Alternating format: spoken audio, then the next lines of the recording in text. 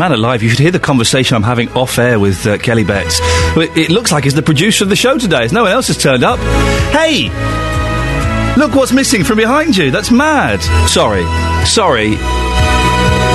lot of the branding has gone from the station. I'm guessing it was taken to JVS's Taser special last night. We'll find out how it went. If you did go to the JVS Taser special last night, could you give me a little call and let me know what it was like? I'm very sorry. I missed. Did he fire a taser at the end? I heard he was going to taser himself downstairs as the big show finale. Did that happen? Lots coming up on the show this morning, including the latest figures from Public Health England suggest Luton and Milton Keynes are HIV hotspots, and 500 people in the 3 counties have it and don't know it. Well, I don't know how Public Health know that, but apparently they do. If you're the head of a huge multinational supermarket chain, you probably want to tune into Heart. Milk rounds are dying out and the dairy farmers are blaming you. They're serious, they're livid, and they're on our show this morning. When was the last time you had milk delivered? Milk. And there's talk of banning smoking outside hospitals. Do you think, is that a little bit harsh? It's divided the team here, with some people thinking, fair enough, no, don't smoke outside hospitals. Others going, well, come on, give them a break. There is something charming and romantic about driving past a hospital and seeing an old man on a drip in a wheelchair having a fag. It's what makes Britain great. Facebook.com/BBC3CR. You can send me a text, 81333, start your text 3CR. Or you can give me a call, 08459 455 555. Across beds, hearts and bucks. This is BBC Three Counties Radio. Now, if you were around in the 80s, you'll remember the Don't Die of Ignorance campaign. But let's be honest, while we're all terrified into taking precautions, the impression was that HIV and AIDS back then was something that gay men had to worry about. New figures from Public Health England suggest, well, you know what, it might be time for a rethink. Infection rates in Luton are almost 3 times the national average. They're double the national average in Milton Keynes, and there are concerns that members of the African community are most likely to avoid getting tested. Our reporter Richard Williams has been at a testing centre in Stevenage. Oh, that's the B-52s. My name's Suzanne Bannister. I'm the Executive Director of HeartsAid. Today, HeartsAid are based in YMCA in Stevenage, providing a rapid testing outreach clinic as part of National Testing Week. Denise, you're doing the test today. Just talk us through what's going to happen now with Lindsay, who's about to take the test. OK, so I'm going to go through a HIV pre- and post-test discussion with Lindsay, just to find out her risk and also just to reassure her and find out what her main concerns are. What is your biggest fear if you do test reactive? My biggest fear would be the reaction of people close to me and having children in the future. Who would you turn to for support? Hopefully, I think I'll be able to turn to family and friends for support and hope that they understand that I didn't ask for this. The outlook for somebody living with HIV today is hugely improved to what it was 20 years ago, particularly if they're diagnosed early. It's essentially, they're monitored, and when they need to go onto medication, they will be put onto medication at the right stage, so they will not actually ever enter what we used to call the AIDS stage of the illness. In Hertfordshire, there are more than 55% of the diagnoses are late, which is where we have additional costs to the NHS as well as additional health problems to the individual. Okay, so this is an INSTI test.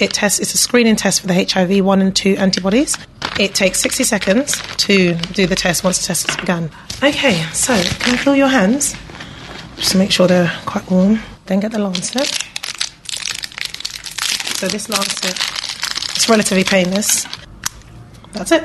This result's going to come in about 60 seconds. Yes. In the last 5 years, there's been a 20% increase in HIV diagnosis in the aging population, or people over the age of 50, and those can be from a whole range of reasons. People are the high. There's a high rate of divorce. There is a high rate of travelling around outside of the UK. So there are many reasons why possibly there is an increase in infection in that group. Also, I think that they perhaps don't believe that they would be putting themselves at risk if they didn't use condoms, since they're not in the age where they may still feel pregnant. So the condom usage is not perhaps at the forefront of their minds. So it's really important, that if anybody entering a new relationship, no matter what age they are, actually practices safer sex. Okay, so what we're looking for is we've got one dot, which is at the top, which is basically a control. And if that comes up, that means it's a negative result. Okay, you have not got any HIV antibodies. How are you feeling at this point? A bit apprehensive. I'm not, I'm quite sure that it's going to be a non-reactive test. But when you're actually in this situation, it's quite nerve-wracking, actually. Okay, so what we're looking for is one of these dots, okay? And that's a lovely negative result. I could actually see you were shaking a little bit though when that test came in, even though you knew it probably was going to be negative. Yeah, I think, even though you are pretty 100%, you can never be until you've actually tested. And I think it's so worthwhile, because now I've just started a huge sigh of relief, because, you think, wow, okay, now I know. I can just move on and I know my status, which is really quite cool. Terry, you've just come out and you've had a test and the result was negative. You must feel quite relieved. Yeah, definitely. Definitely. Because I thought I might have had it. Why did you want to get tested today? Because all the bad habits I used to have, especially when I was homeless, and because I was using dirty equipment and that, and just feel that weight's been lifted off my shoulders, having the test and being negative. And now you've got this negative result today, that means you can carry on rebuilding your life. Yeah, because I've got my mum and that, and my brothers and sister, and I just want to live, I don't want to die. Broadband. Having a gecko on your head, for me, is just wrong. I'm now in the urinal section.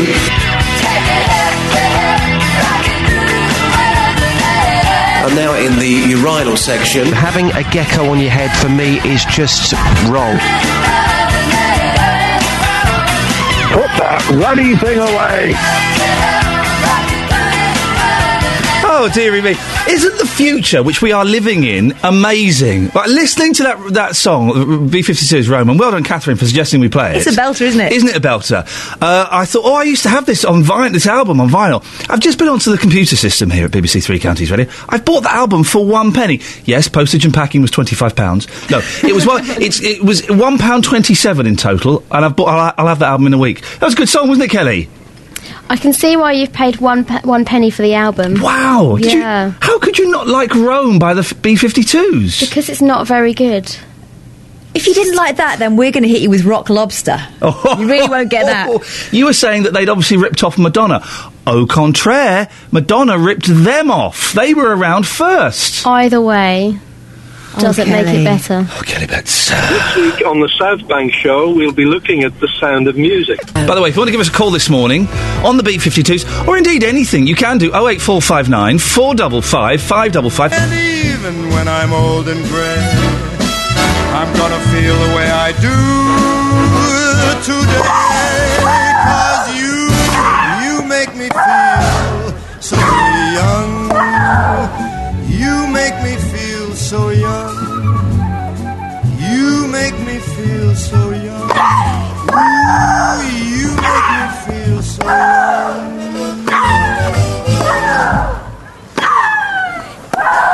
Now, it was part of BBC Three Counties, but would you keep it down in there, you two, please? I'm trying to do a radio show, for goodness sakes. Kelly and Catherine really taking this fitness at work thing a little bit too seriously. Stop it! I'll carry on. As part of BBC Three Counties' big tour, well done, we visit a different town every week in Beds, Herts and Bucks, covering the stories from there that matter to you. Well, this week we're in Leighton Buzzard, where it appears the traditional milkman is an endangered species. Now, only one company delivers milk to your doorstep in the traditional way, as opposed to the non-traditional way. That's Eggington Dairy, based at Peck's Farm, where our Gold Top reporter, Sophie Solaria, was dispatched to investigate. And then all the cows are in at the moment. There we go. Here they are, the beauties. One thing I absolutely love about the farm is the smell. Oh, yes. How many cows have we got here? We've got about 30 in total, and all their calves as well. So, Fiona, you mentioned there that your husband was a milkman. Yes. We have 5 different rounds, all delivering to the doorstep. And my husband and his family, his parents, started the milk rounds. Oh. Sorry, that's actually cowpat coming fresh onto the hay, and actually it is genuinely steaming. I had no idea that actually happened. That's lovely, isn't it? Let's walk slightly away from there. So, back to the conversation in hand, yes. Fiona. Yes, your husband and yourself. Yes, own the only company that deliver milk. Yes, we deliver milk. We're still in Leighton Buzzard. We still deliver to all the villages and to the town. We have found that the milk round is now expanding because we're the only ones left, and lots of people phone us up and say, can we come and deliver to them? As they should. But when did all the big companies stop delivering in Leighton Buzzard, and why? The last company that was delivering sold up because the gentleman retired. And now the same cow is going for a wee-wee. This cow has to come over to do his toilet right in front of our face. Delightful. Which one's this called? That's Buttercup. Buttercup, you are beautiful. You really are a stunner. So, essentially, there's not a lot of competition around for you? Not really, only the supermarket. There are, 5 big supermarkets in Leighton Buzzard, and a lot of people now, instead of having their milk delivered, will get everything from the supermarket. And that's essentially the reason why there's only you around. Yes, now. exactly. But would you say there was still a need for your deliveries? Yes, there is. I mean, we got some lovely comments the other day. I went over to the Brick Hills, and a lady came over and said, "Oh, thank you so much for coming to deliver to us. You know, some of the elderly people can't get out so much, or people that, perhaps got young children and find it difficult to get out." So there's definitely still a market for it. How do you feel being the only farm to be delivering milk in Leighton Buzzard? Very proud, actually. It's quite an unsociable job, but then, on a beautiful summer's morning, there's nothing better than delivering, at dawn. So, no, it's very nice. And it is a service. We are giving a good service to people, and they appreciate it. Yeah. When was the last time you had milk delivered? No one gets milk delivered anymore. No one does, do they? I mean, it's a shame. It's a lovely, quaint British thing. Is there anywhere else in the world that delivers milk? Stephen's a milky. I mean, obviously some people are getting their milk delivered, Steve, otherwise you wouldn't have time to phone up radio stations. No, hang on a second, that doesn't make sense. Yes, I have lots and lots of lovely customers, and they love me in return as well. Are you finding your numbers dropping or going up or staying the same? Up, down, same. It no, I'm not talking about what goes on. I'm not talking about what goes on when they can't pay the bills. I'm asking if the numbers of people buying. They swap and change, but my customers are really loyal to me, so my stay the same really. But all the milk trouble goes back years and years ago when there was a thing called Milk Marketing Board. Oh yeah, and they decided in their wisdom they'd give supermarkets all this great big discount. And if they hadn't given the supermarkets this great big discount in the beginning, then me and my little round would have to travel a little bit rather than miles and miles and miles. Yeah, Stephen, can I permission to speak freely? Speak freely. I feel we get on well. I can do this. You're a dying breed, aren't you? And what you're doing is wonderful and it's charming and it's quaint, but there is an end in sight, isn't there? No. Yes, there is. Really? And do you accept that? Yeah, it is a dying breed, and one day we will go, and when we've gone, it'll be like everything, as like the post office, like the little farm, like the little corner shop. Oh, it's gone, I wish it was still there, and it'll be the people who don't use it. Does that make you sad, Stephen, that you're the end of a dying breed? I think it's still got a few years to go, because where I work at Dairy Crest, we have now gone on to there's an online account you can use now, where you can do all your shopping online, virtual milk online, and you can sort of order it up to the day before, so you can change your order and all sorts, which is picking up quite well. So hopefully that might give us a few more months. Stephen, a few more months he's talking about, gosh. Stephen, thank you very much indeed. 08459 455 555. Does anybody still get their milk delivered? Does anybody still get newspapers delivered? I remember about 7-8 years ago I started getting Sunday papers delivered. And then when I paid the bill, they charge a fortune. Those kids, they get a fortune for it. Do you still get papers and milk delivered? This is for Mr. Babbitt, who's listening to us live in the United States of America. Oh, yes, please. Call 08459 455 555. BBC Three Counties Radio. Morning! This is Ian Lee, BBC Three Counties Radio. It's that time of the show, 6:33. Where Catherine Boyle... you used to be I've just worked out how you are. You used to read the news on this, didn't you? Before Jane. Yeah, I don't know quite what I did wrong. Because I never got to see your face. And so... sorry? Yeah.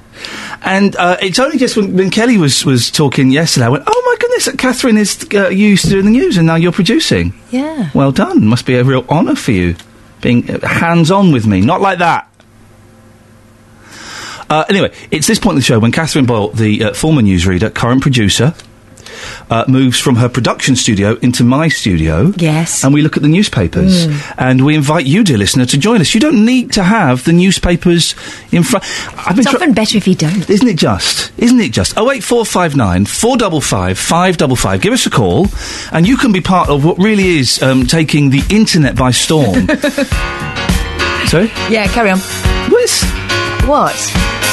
Catherine bought in crumble and custard today. Yeah, I did. It's nice. You have to feel sorry, I think, for Frankie Valli in this song, don't you? I mean, it's all about... By the way, who are those other guys? I don't know. They're not the Four Seasons. Were they there on the night? I hope not. Were they all... They're just dancing, aren't they? Well, if they were all there... No, it's not about dancing. It's about...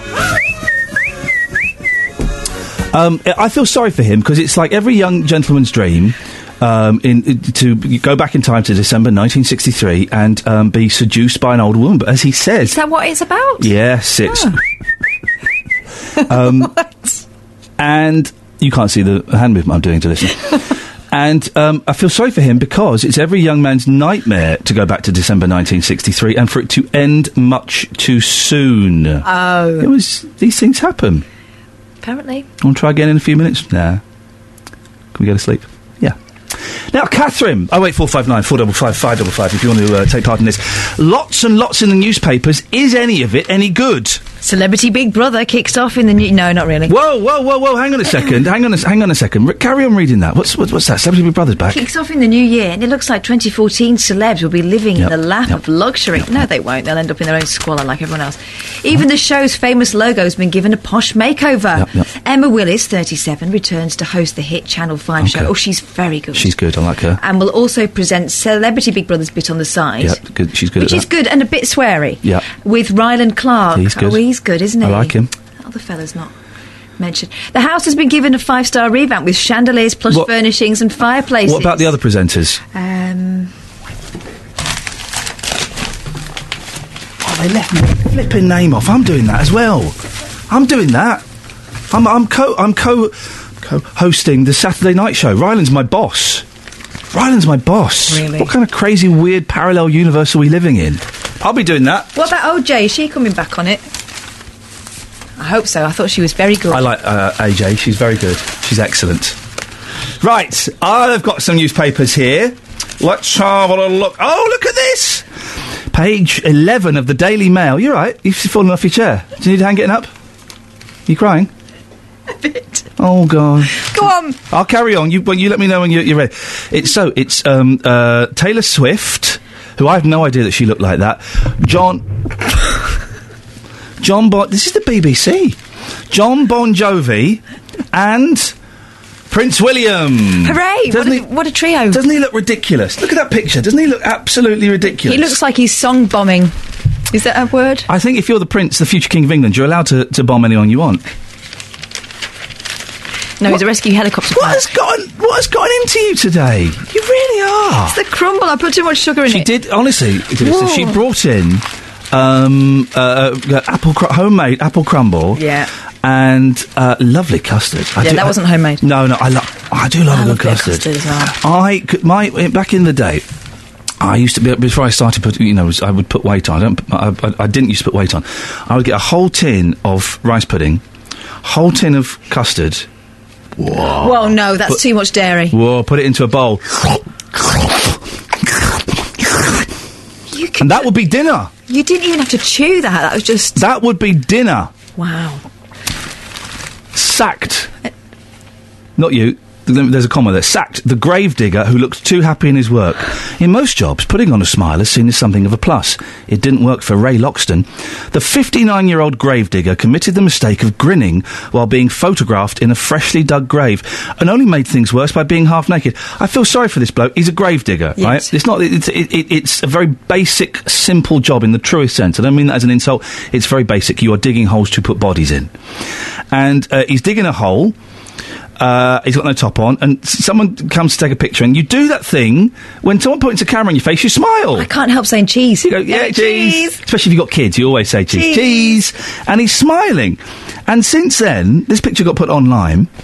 He's lost his job as a gravedigger. That's terrible. I feel sorry. Someone says later on, everyone has a right to be happy in their work, whether that be digging graves or delivering babies. Oh, that's good. That's the top and tail, isn't it, of life? Of life, yeah. And they're right. Are you happy in your work? Mostly.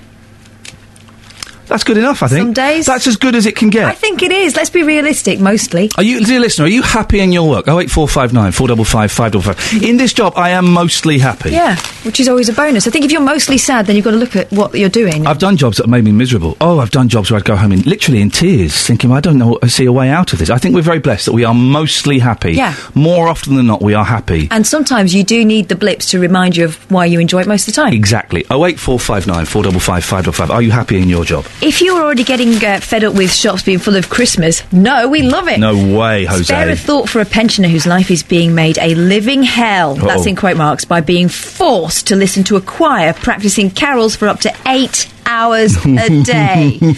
She's called the council and the police to stop the noise from her neighbour's home, which she says includes a woodwind orchestra. Yeah, maybe that's a bit much. Wowzers. Hazel Archibald, who lives in Ashurst Wood in West Sussex, said she'd put up with the tinkling of piano keys from her neighbour for the past 2 years, which I think is always slightly bohemian. I wish I had a musical neighbour. We used to live next door, when we lived in London, we used to live next door to a world-renowned, this is true, a world-renowned opera singer.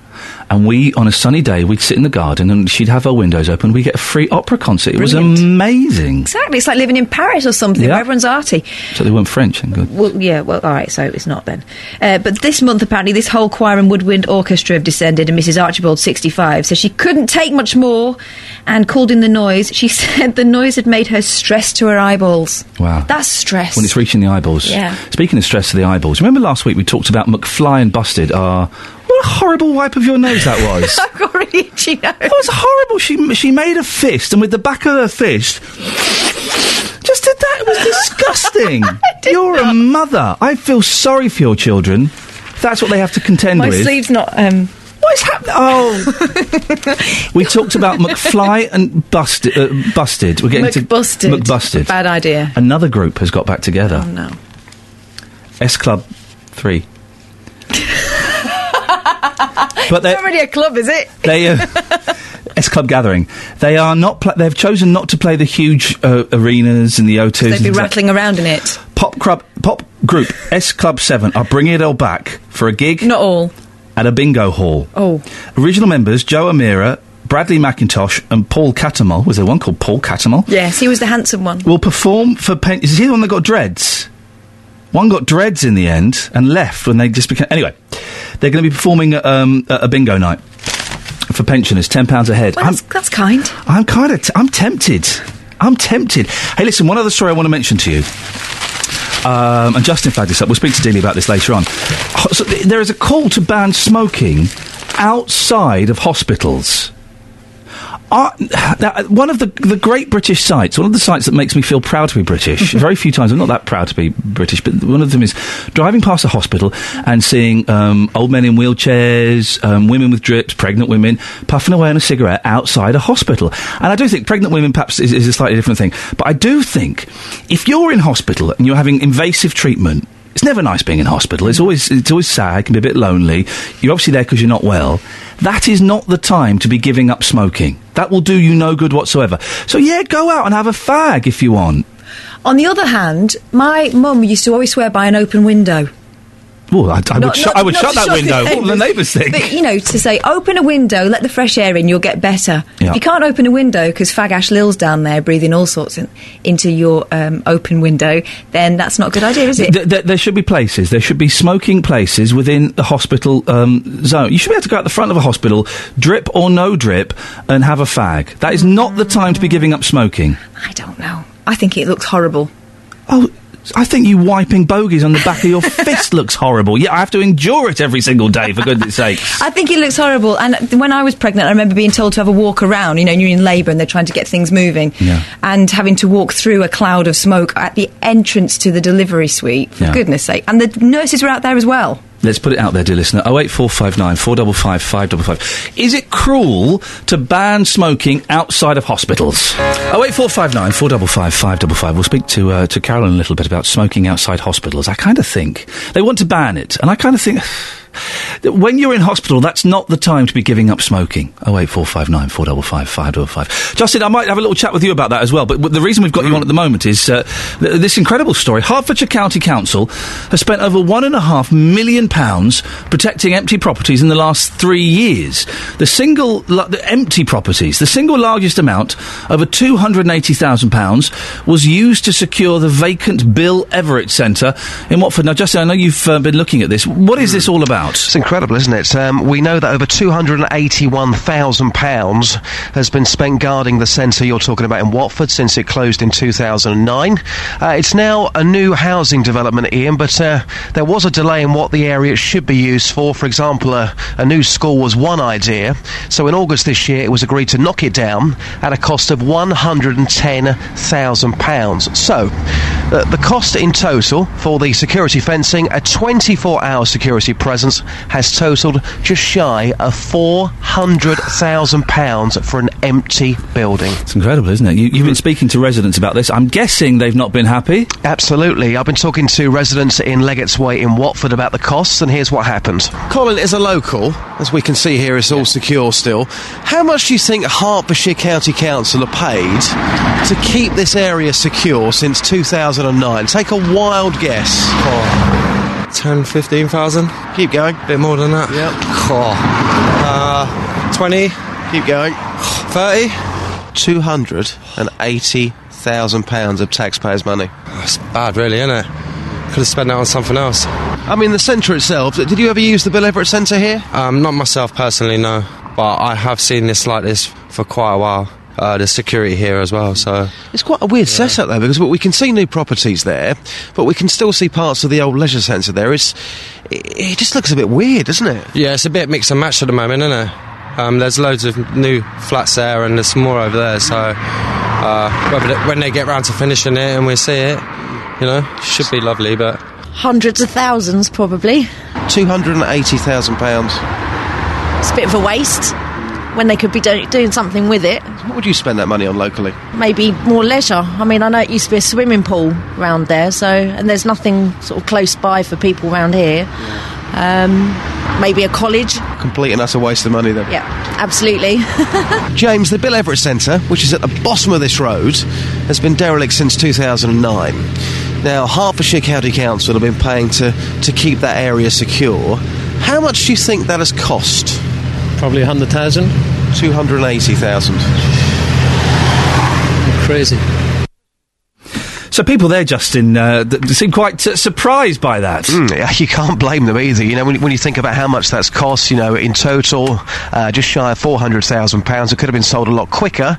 And, of course, that money could have been used for something for the locals that they could enjoy. And this isn't the only cost the council has spent on security of empty properties, is it? No, absolutely not. Quite a few others as well. £212,000 has been spent on Sunnybank School in Hatfield. Nearly £83,000 has been spent on the Martindale School in Hemel. That's due to be sold on a bit like Sunnybank. Now, the council tells us it would be irresponsible not to keep their sites and properties secure. They also say they've held onto their properties for a number of years as this is in the best interest of the taxpayer. But, of course, those people would disagree. Well, if you're selling it for a profit, then that is in the best interest.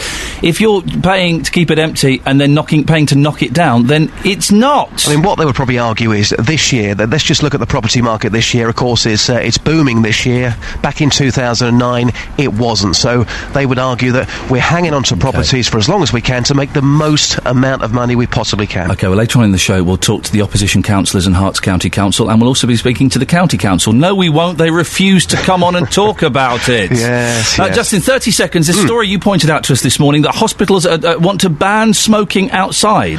It's a fascinating one, isn't it? I mean, later I'll be outside the L&D talking about this. Oh, try and find an old man with a drip and a fag. I shall do that, but also the doctors and nurses. How often do you go to a hospital and you see them smoking? They're supposed to be, aren't they, Ian?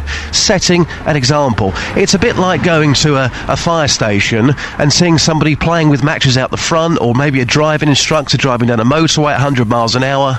Doctors and nurses, for me, they should be banned from smoking outside the hospitals. I feel like I'm a lone voice in this. I don't think necessarily doctors and nurses should be setting examples to why people. Not? Because if you go to a hospital and there's something wrong with you, the first thing they'll ask is, are you a smoker? Yeah. Now, if a doctor or a nurse is saying that to you, they're out the front having a cigarette. It just doesn't seem right to me. Justin, go to the hospital, see what you can see, and speak to some people. 08459 455 555. They want to ban smoking outside hospitals.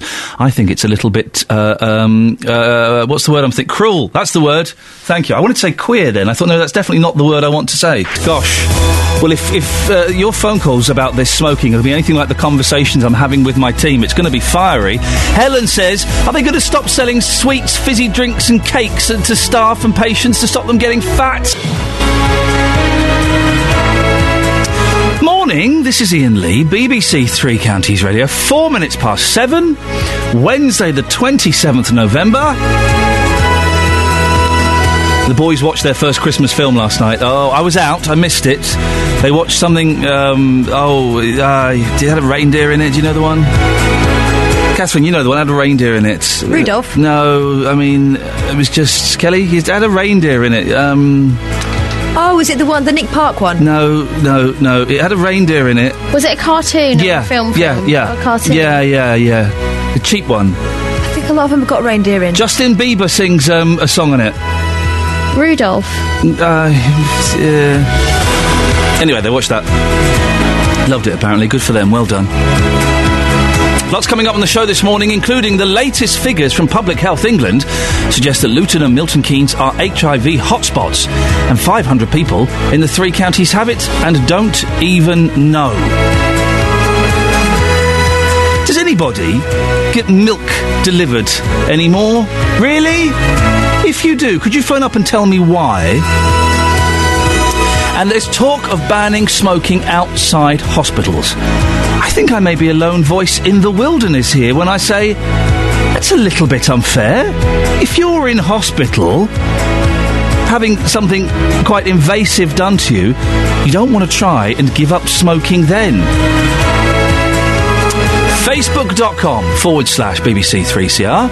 You can send me a text, 81333, start your text 3CR, or you can give me a phone call, 08459 455 555. Across beds, hearts and bucks. This is BBC Three Counties Radio. Lots of Facebook comments on the smoking story. Trudy says, there are lots of these signs up in my local hospital. There have been for years now. Patients stand outside the doors, chuffing away, and no one stops them. So when the sign's already in place are actually implemented, I might start thinking my local trust is doing something proactive. Declan says smoking tobacco shouldn't be encouraged by hospitals on or anywhere near hospitals because we all know the dangers and the damage that first-hand and second-hand smoke does to everyone. Rebecca, I work at a hospital where smoking is supposedly banned. The staff stand on the corner, which means I have to inhale their second-hand smoke every morning as I walk into the hospital grounds, and the patients blatantly ignore the signs. Well, I don't think you can ask patients to stop smoking while they're in hospital. They're not doing it inside, they're doing it outside. Fine. Hold your breath if you've got to walk in. Carol's in Milton Keynes. Morning, Carol. Would you like to see smoking banned outside hospitals? I think all of us know that smoking is bad for you, but anyone who has been a smoker, who is a smoker, it is, well, it's very addictive. Of course it is. As you say, the stress.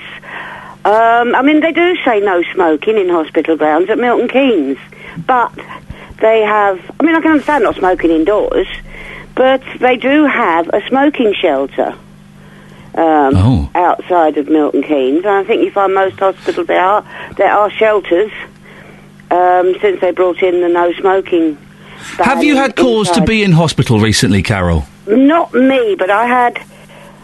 my husband had cancer this year, which we discovered just before Christmas, and he was in and out of hospital. They couldn't cure the cancer, but it was, he was in and out of hospital as they helped him. And he actually went over to the last 2-3 months, he went over to these e-cigarettes. Oh, yes. Which helped him in hospital. I must admit, I do smoke. I don't smoke that many a day, but I do smoke. But I did find the stress of seeing my husband, the way he was, and particularly the last 24 hours, you needed that break. And I know people will say, oh, it's weak, you shouldn't smoke. Yeah, I know all that. And I will give up again. I had given up before. Well, it's an addiction, isn't it? You're saying something I hadn't even considered, Carol, of course. I'm talking about the patients. But, of course, if you are visiting a loved one in hospital, particularly in the situation with your husband, it is stressful for the visitors. And, of course, if you're addicted to smoking, one way to relieve stress is to pop out and have a cigarette. It's not nice, but if that's what you need to do to cope with that, then that's what you need to do. Yeah, I mean, this is it, especially the last 24 hours. And I mean, I know, but it's all right you're saying, oh, don't have a cigarette. But if you want one, fine, I'd go and sit in my car. If they really meant it, I'd have to sit in my car. But if anyone doesn't have a car, how far away have they got to go? Because the stress is tremendous. Carol, I really appreciate your time this morning, and I'm sorry to hear about the loss of your husband. Well, yeah, it's hard to say. These things do happen. Of course they do. Yeah, I mean, he did go over to these e-cigarettes. Did he smoke in the hospital with the e-cigarettes? He did have He had a crafty one? He did have a crafty one, because there's no smoke. No, there's no smoke. It's steam that comes out. Carol, listen, we have to move on. I really appreciate your call this morning. I hadn't even considered how it would affect visitors of patients. 08459 455 555. Now, new figures from Public Health England suggest Luton and Milton Keynes are HIV hotspots. Luton's infection rates this is an incredible statistic, almost 3 times the national average, and Milton Keynes isn't that far behind. There are concerns that members of the African community are dragging their heels when it comes to getting tested. But before you shrug your shoulders and say, oh, it couldn't happen to me, well, listen to this. There are over 2,500 people living with HIV across the 3 counties, and it's thought that 500 more are infected and don't know it. John Pynart from Hemel Hempstead was diagnosed HIV positive in June this year. Morning, John. Good morning, Ian. John, what made you go for the test? Well, I get checked regularly, and I was due a test anyway, so I was tested negative in December last year, and I was due to go for one this year anyway, so that's what made me do it. I just regularly get checked. And were you expecting, to get the thumbs up, the all clear again? Honestly, yes. I was a little shocked when I got the positive result, but... How did you find out? How did they tell you? Well, it's actually, I did it through, it was done as a postal test through the Terence Higgins Trust. Right. Basically, they send you a kit out, you do it, and you get your results back. Blimey, haven't things changed? That's incredible, yeah. I know, tell me about it.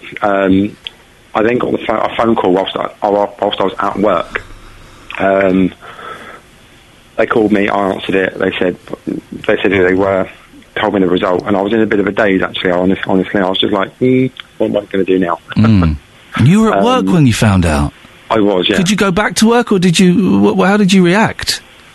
Well, I took 5 minutes after the call just to kind of compose myself, and then I went and spoke to one of my team leaders, kind of explained the situation to them, and they said, right, well, you go home for the rest of the day, go get yourself sorted and kind of do what you need to do. And they've just been really supportive of it. And when you... how long did it take to sink in that this was the case? It's still sinking in, I'll be honest. Right, yeah.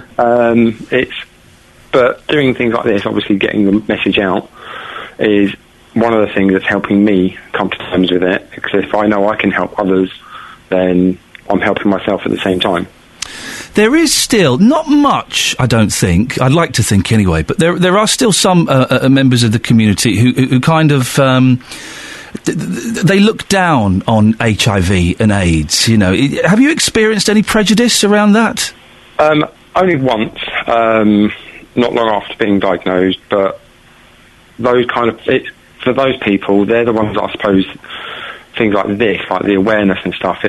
We need to get them educated and kind of really on board and say, look, yes, there was stigma back in the 80s, but now it's not like it was. So. Well, thank God we've lost phrase. I remember the gay plague being bandied around. You know, thank God we've lost phrases and attitudes like that. What can I ask? What happened with this person? This prejudice you experienced? It was just kind of the slander and the being accused of spreading disease and stuff like that. And it was just initially, yes, it was hurtful because it was just one of those things that I hadn't had to experience before. So I was just kind of like, okay, how do I deal with this?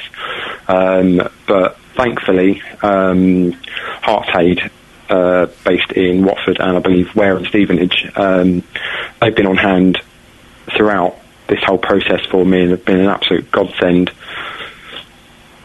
So you feel you've been there is support out there for you and others? Very much so for anybody, friends, family. My family and my friends are just such a great support network. They initially family were hard to tell, but with me and my family, we're kind of open with each other, so we tell each other everything. So I felt, and they must. I would imagine they must have felt very upset. I don't know. They haven't expressed it to me, but they've just said to me that if I need anybody, then they're going to be there for me. So, which is nice to hear.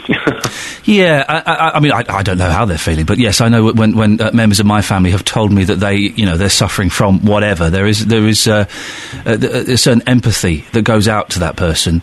Yeah. Have you started treatment yet? I am due to. It's something that cropped up. I had a few blood results recently. One of them where my CD4 count had dropped significantly, and I had to have a retest just to make sure it was just an abnormal result. It has risen back to normal, but I've taken the decision between me and my doctor to start them. It's a number of reasons. Things like peace of mind that I know I'm now managing it. Also for any potential partners in the future that I know that if I'm on medication, I know then they're going to be at even less a risk of contracting it. John, I appreciate your openness and honesty, and best of luck with whatever decisions you choose to make. John Pynott from Hemel Hempstead, who was diagnosed HIV positive in June this year. Dennis in Luton. Morning, Dennis. I'm not in Luton, I'm in Dunstable. Oh, no, sorry, I meant Dennis in Luton. Morning, Dennis. Oh, good morning, boss. So we've got two Dennises on the line. Now, Dennis in Dunstable... Hello, Dennis. Hello, Dennis in Dunstable. Now, I'm the miserable git from Dunstable. Boys, calm down. Now, Dennis, you're a regular, aren't you? But, Dennis, this is your first call. Me? Well, let's try that again. Dennis, you're a regular, but, Dennis, this is your first time calling, isn't it? Yes, it is, yes. Excellent. Well, what would you like to talk about, Dennis's? About smoking in hospitals. Away you go. Right, if you go inside the hospital and outside the hospital, it's got up there, it's a criminal offence to smoke inside the hospital and in the hospital grounds. So please tell me, like at Luton Dunstable Hospital, why they put up smoking things against their own law. Hello? Hello. Yes, Dennis. Did you hear that, Dennis? I did, yes, but he obviously is leaving you to make an idiot of yourself. Yeah, like he does on you. Yes. Yeah, it's, you know who the BBC director is? You know, no. the main man. No, I shouldn't go that far. There's some weird ones in BBC. Apart from not my mate Justin or Kelly or Catherine, you know what I mean? I'd like to know how far outside hospital is outside. I mean, LSD. It's the wall around. No, it's the wall around the whole hospital. Yeah, that's right. Yeah, you're not allowed. But on the path, they can't stop you. No. But what I run up over, as somebody else has said, Justin, where these doctors? Where's his nurses? Where's his ambulance drivers? Where's the management who smoke, going to smoke? They're going to go out in the path. Yeah. And are they going to stop the drinking, where you get drinkers in there, throwing the cans all over the floor, outside? What are they going to do with them? It's one great big cave up of this smoking, drinking. But, Dennis, yes. I have told Three Counties this before. In 97, a cancer surgeon said to me, if you've been smoking for more than 30 years, don't give up. Cut down, because it can cause more harm than good. Now, I've never smoked, but I don't object to other people doing it. I mean, they don't object to me drinking, or they better not, because I should tell them where to go. This is right, Dennis. This is right, because I smoke, and I smoke from the age of 16. I won't smoke indoors, I'll smoke outside. I won't smoke in my car where I've got people in it, regardless if it's my family or anyone. And the thing is, it's, you know, all this about smoking. Where's the boss gone? Gone outside for a fag, is he? With Justin? Yeah. But yeah. Yeah. Well, it's nice talking to you, Dennis. Well, it's nice to find there's another Dennis. Is your Dennis 2 N's or 1 N? Mine's 2, Dennis. Is I'm a 1 N Dennis. Oh, is it? I'm an Irish Dennis. I've got no Irish antecedents, so I don't know where it came from, but I'm a 1 N Dennis. Yeah, I'm sorry. I don't know. It's also French as well, isn't it? I might have a French father, I don't know. Well, the thing is, he takes the mickey out the northern people. I know he does. Yeah, and, you know, when I was a lorry driver, I used to spend a lot of time up north, and the people up there are more considerate, more caring, and down the south. And I'm a southerner. So you got my backing against the boss all the time. I'm more of a southerner now than I was a northerner. I left the north when I was 21, when I joined the Navy, and after that, I never went back. So I'm more of a southerner than he is. But I'm a southerner, and I'd rather be up north. Well, that's beside the point. Yeah, but it's just nice to talk to you, Dennis, you know. Keep at it. Well, I'll tell you what, we'll form an agreement. You attacking from one side and attacking from the other. You're the embassy. Oh, no, it's that man Colin, isn't it? Yeah, he's gone. Well, I'm trying to be one in League Right. Goodbye. As part of BBC Three Counties Big Tour, we visit a different town every week in Beds, Herts and Bucks, and in Leighton Buzzard we met Fiona Peck, who's battling to maintain the traditional milk round. Eggington Dairy, based at Peck's farm, is an independent, small family business run by Fiona, and she's not happy with supermarkets. There are, 5 big supermarkets in Leighton Buzzard, and a lot of people now, instead of having their milk delivered, will get everything from the supermarket. It all depends on vehicle costs and fuel and running costs more than the product. The product actually is still very, very inexpensive. I mean, it's sort of 70p for a pint of milk. It's cheaper than a bottle of water. Yeah. But it's the delivery cost, and that's what will probably see the demise of it eventually. Well, John Whitby is a dairy farmer in Wrexham in South Bucks. Good morning to you, John. Good morning. John, have you got any concerns about the state of the dairy industry, or has it survived the recent drop in price issues? Well, actually, they're fairly buoyant at the moment. I have to say it's a good news story about British agriculture, and the price of milk, to me, wholesale, has recovered somewhat. How tough has it been for dairy farmers? Extremely tough. It's been, lots of dairy farmers have thrown in the towel because they can't make ends meet. And it's only in the last few months, as the supply has diminished, that we've seen the price come back up again.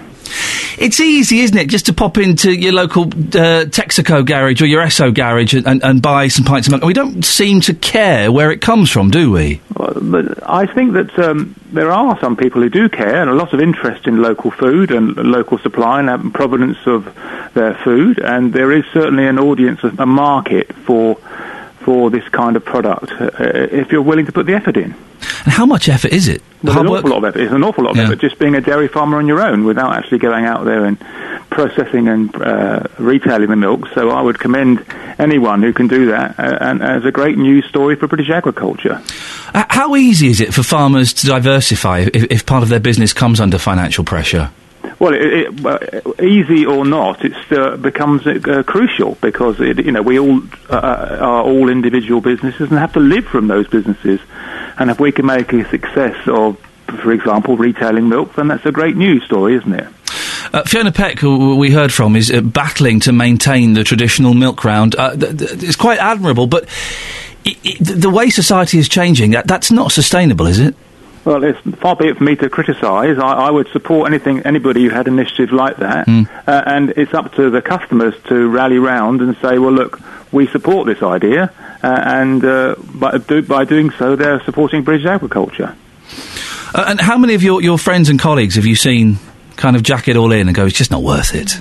Oh, quite a number. Yeah, I think there's about 200 dairy farmers a year still leaving the industry, and that means that the production of milk in this country is far less than it used to be, and so we're still importing huge amounts of milk. When I say milk, I mean processed milk. So lots of yogurts, lots of cheese, lots of butter. All the big brand names are they're not British products. Where are they coming from? Well, all over Europe, Scandinavia, Ireland. Just name a few brand names, and you'll see. Wow. I mean, I'm a sad farmer. When I do go to the supermarket, I spend a lot of time looking at the country of origin and trying to understand where they're all coming from, and trying to prick British where I can. I guess we need some sort of incentive to make more people follow that. It is surprising, isn't it, with all the food coming from all over the world, when we're quite capable of producing the majority of it here in the UK. Indeed. I mean, but British farmers also would like to export. They export quite a lot of food, so it works both ways, and this is an international market we live in. But there are people out there who like to know where their food comes from, who like to have local provenance. I'm not saying everybody can either afford to do that or can afford to do it all the time, but it's certainly an option we want to keep open. John, I appreciate your time this morning. That's John Whitby. He's a dairy farmer from South Bucks. 08459 455 555. I didn't expect a deluge of calls on this, but I expected one or two. Do you still get your milk delivered? And if so, why? Is it convenience? Is it tradition? I was speaking to an American friend who's lived over here for years. He gets his milk delivered because he finds it quaint. And he can afford it. He can afford to. That's the thing. He's quite well off. He finds it quaint, the milkman coming around the little float in the morning. I get mine delivered. Do you? Yeah, it stops me going in the supermarket and buying lots of extra things. It's expensive, though, isn't it? No, not really. I don't think so. It's convenience more than anything else. I'll tell you where it is expensive, and I just mentioned petrol stations. Petrol stations, it's like... I bought 4 pints of milk this morning to come in. I bought it from a corner shop round the corner. And it was £1.30 for 4 pints, OK? That, in a petrol station, will cost you £2.50. It's almost double. I only recently realised that, because if I'm buying petrol, I'll get a couple of pints of milk as well. And I don't really look at the price. And I looked at it the other day and went, are you sure this is this much? Crazy. For me, it's the comparative thing of I won't go in the supermarket and buy extra things, so it works out more expensive even though the milk's cheaper. Do you have a relationship with your milkman? I haven't. He's my pen friend. I don't actually see him. Do you never see him? You never speak to him? Notes, though. He's very good with notes. OK, thank you very much indeed. 08459 455 555. Well, Catherine Boyle is rather unsurprisingly living in the olden days, but is anybody else out there doing that? Do you get milk delivered? I like the idea of it, but I need a lot of milk. My boys guzzle that stuff down like there ain't no tomorrow. We are seriously considering getting a cow. On FM, AM, online and digital radio. This is Ian Lee. On BBC Three Counties Radio. You can give us a call about any of the things we're talking about this morning. But the thing that's got you the most... We will talk more about having your milk delivered. I don't think there's anybody listening to this who has their milk delivered. Here's the thing. I did jokingly say we're thinking of getting a cow. Of course we're not. But people have hens, don't they, in their back gardens? People have chickens in their back gardens, and they get the eggs, and then they slaughter the chickens. They break its neck, they wring its neck, and they pluck it, and they cook it. Has anybody got a cow in their back garden? Or a goat? You can get milk from a goat. Here's a question. Can you milk a cat? Can you? I think you might... I'd like to see you try. They don't like it, I imagine. Well, no, you'd have to have what... pose as a kitten. You'd have to have a tame one, but you can probably milk anything, can't you? Well, you could, I imagine. Yeah. But whether you could, I wouldn't like to try with a cat. Kelly, what do you reckon? I think we should try and milk you. So, is there anybody out there? You can milk anything, can't you? Is there anybody out there that's got a cow or a goat in their back garden? 08459 455 555 is the phone number. I bet there probably is. Knowing you bonkers lot out there. Yeah, probably. His Majesty, the King of Bedfordshire, Jay, has called in. Whenever we have to speak to Jay or talk about him, we have to stand up and salute. Your Majesty, thank you very much indeed. If you don't know what we're talking about, we're giving away ambassadorships to all the towns and villages throughout Beds, Herts and Bucks, and also King and Queenships. Bedfordshire has been claimed by His Majesty King Jay the First. So Bucks and Herts are up for grabs. But if you want to challenge King Jay to a duel, then you can do. 08459 455 555 is the telephone number. Oh, have we got a caller? Let's go to Jeffrey. We'll come to you in a second. Let's go to Joyce in Leagrave. Good morning, Joyce. Oh, good morning. You've not got a cow, have you? You wish. I do wish. Every night before I go to bed and I say my prayers, the last prayer is, and please let Joyce in Leagrave have a cow. Please. Would you like one? We used to milk the cows in Wales. Oh, it was really funny. Never mind. You used to go all the way to Wales to milk cows? Yeah, it's quite a long way, isn't it? Sorry, I've just got the phone the right hand and the wrong way around. What do you mean? Hang on. What do you mean you got the phone the wrong way round? Well, I picked it up rather quickly. You said it wasn't quite right. Oh, okay. Which ear do you have? Do you hold the phone to? To my left ear. Isn't it interesting? I do the same thing. I start dialing on the right. When I'm listening to the dial, I'm listening on the right. Then when I think they're about to answer, I swap to the left. I can't do it. To the right. Put the phone to your right ear and let's try this conversation with your phone on the wrong ear. I can't do that. I feel peculiar. Go on, try it. It's like I'm doing it now. Patting your head and rubbing your stomach, isn't it? It's not the same. No, it feels weird, isn't it? It does actually. Why is that then? I don't know. Can we get a brain man on? It's got to be our brain's hemispheres. Right, probably. I'm out of. I'll take your word for it. Please do, Joyce. My word is gospel. Okay. Now, what do you want? Now then, my sister's daughter picks up milk up in Birmingham way, up that way, from the actual farms, takes the numbers from behind their ears, the cow's ears, and marks it all down, all recorded. This is the way they do it. And then she takes the samples to... Takes a cow's sample? The samples of the cow's milk. Right. And she writes the numbers from the ears so they know exactly that's yours, that's yours, that's yours. And they get it all tested. Who is this who does this? Your sister? My sister's daughter. What a strange woman. Okay, yes. No, she loves it. She loves animals. And the thing being then, she told me, she said, Auntie Joyce, she said, when you see the English flag on the left-hand side of your milk, yes, right, you automatically think, oh, I'll have that, that's English. Yeah. She said it's not. What?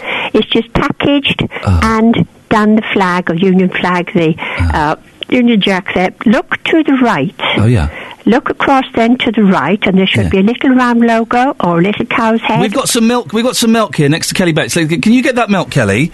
And let's have a look. So tell Kelly what she's looking for. Right. If there's a Union Jack on it, right, go to look to the right. No, we failed at the first hurdle. There's no Union Jack. Ours has got. I think that's the Romanian flag on there. No flags. No flags. No flags. But it does say it's from Southampton. Oh, really? Well, look when you're down in the shops, look for long life milk for a start, and look on the bottles or the cartons and things there. But do look, because the flag is only because it's actually not English milk. Still trying to work out, Joyce, your sister's daughter, and we've just had... Karen, Karen, yeah. I was going to say, and we've just had confirmation from the laboratory, that does actually make her your niece. Yes, it does. Why is she writing down cow's ears numbers? Oh, they have to do that, because if the cows have infections or something wrong with the milk... Right. They're very, very careful. Is she a farmer? No, she works for the milk board. Oh, okay, right. So it's not just it's not like collecting, spotting aeroplanes. No. Okay, it's fine. It's a job. Can you milk a cat? Milk a cat? Yeah. No, I don't know what you're on about, Ian. Well, get milk a cat? Yeah, get milk from a cat. No. You must be able to. How do the kittens drink? You try it and let me know. Yeah, I know. Well, they know, don't they? It's nature. If we have any vets listening, surely sometimes they get orphan kittens and maybe they have a spare cat. Yeah. Like a wet cat? Like a wet cat. It might be a wet cat. If you know about wet cats, can you give us a call, please? Call me now. Bye-bye. Bye-bye, Joyce. Joyce has decided to bail out of that conversation. I think she decided about 5 minutes too late, in all fairness. Thank you very much, Joyce. 08459 455 555. You can milk anything, pretty much. I'm sure you can. I don't want to go off too bizarre a tangent at this time of the morning, for goodness sake, so the whole day ahead of ours. But surely you can milk a cat. I wonder what cat's milk tastes like. Some texts here, 81333, starting the text 3CR. Shirley says, I've stopped having my milk delivered. Oh, because it kept getting stolen off the doorstep. Here's an interesting thing, isn't it? And I've often thought this. We are very trusting as British people, because if you see a pint of milk on a doorstep and a newspaper sticking out of the letterbox, no one takes it, do they? No one takes it. You kind of just go, oh, there's a pint of milk, I won't have that. I don't think people would take it, would they? Or Kelly Betts is looking like she probably would. A pint of what? Milk. Why do you say milk? I don't say milk, I say milk. You said milk. No. Ian, I used to have milk delivered by Ian the Milk from neighbouring Castlethorpe with his famous very thick lensed glasses until he packed it in. Replaced by a larger company, so I gave up them. Maffin Hanslope. And, I have 1 pint a week... Oh, dear. I have 1 pint a week to keep my milkman in work. He comes out in all weathers. You're delivering your milk. It's only a pint. For goodness sake. His name is Mick Pierce. All right, Mick. He must be fit. 1 pint of milk a week. That's ridiculous. 08459 455 555. Should we have a look at the front page of the newspapers? Oh, there's stories.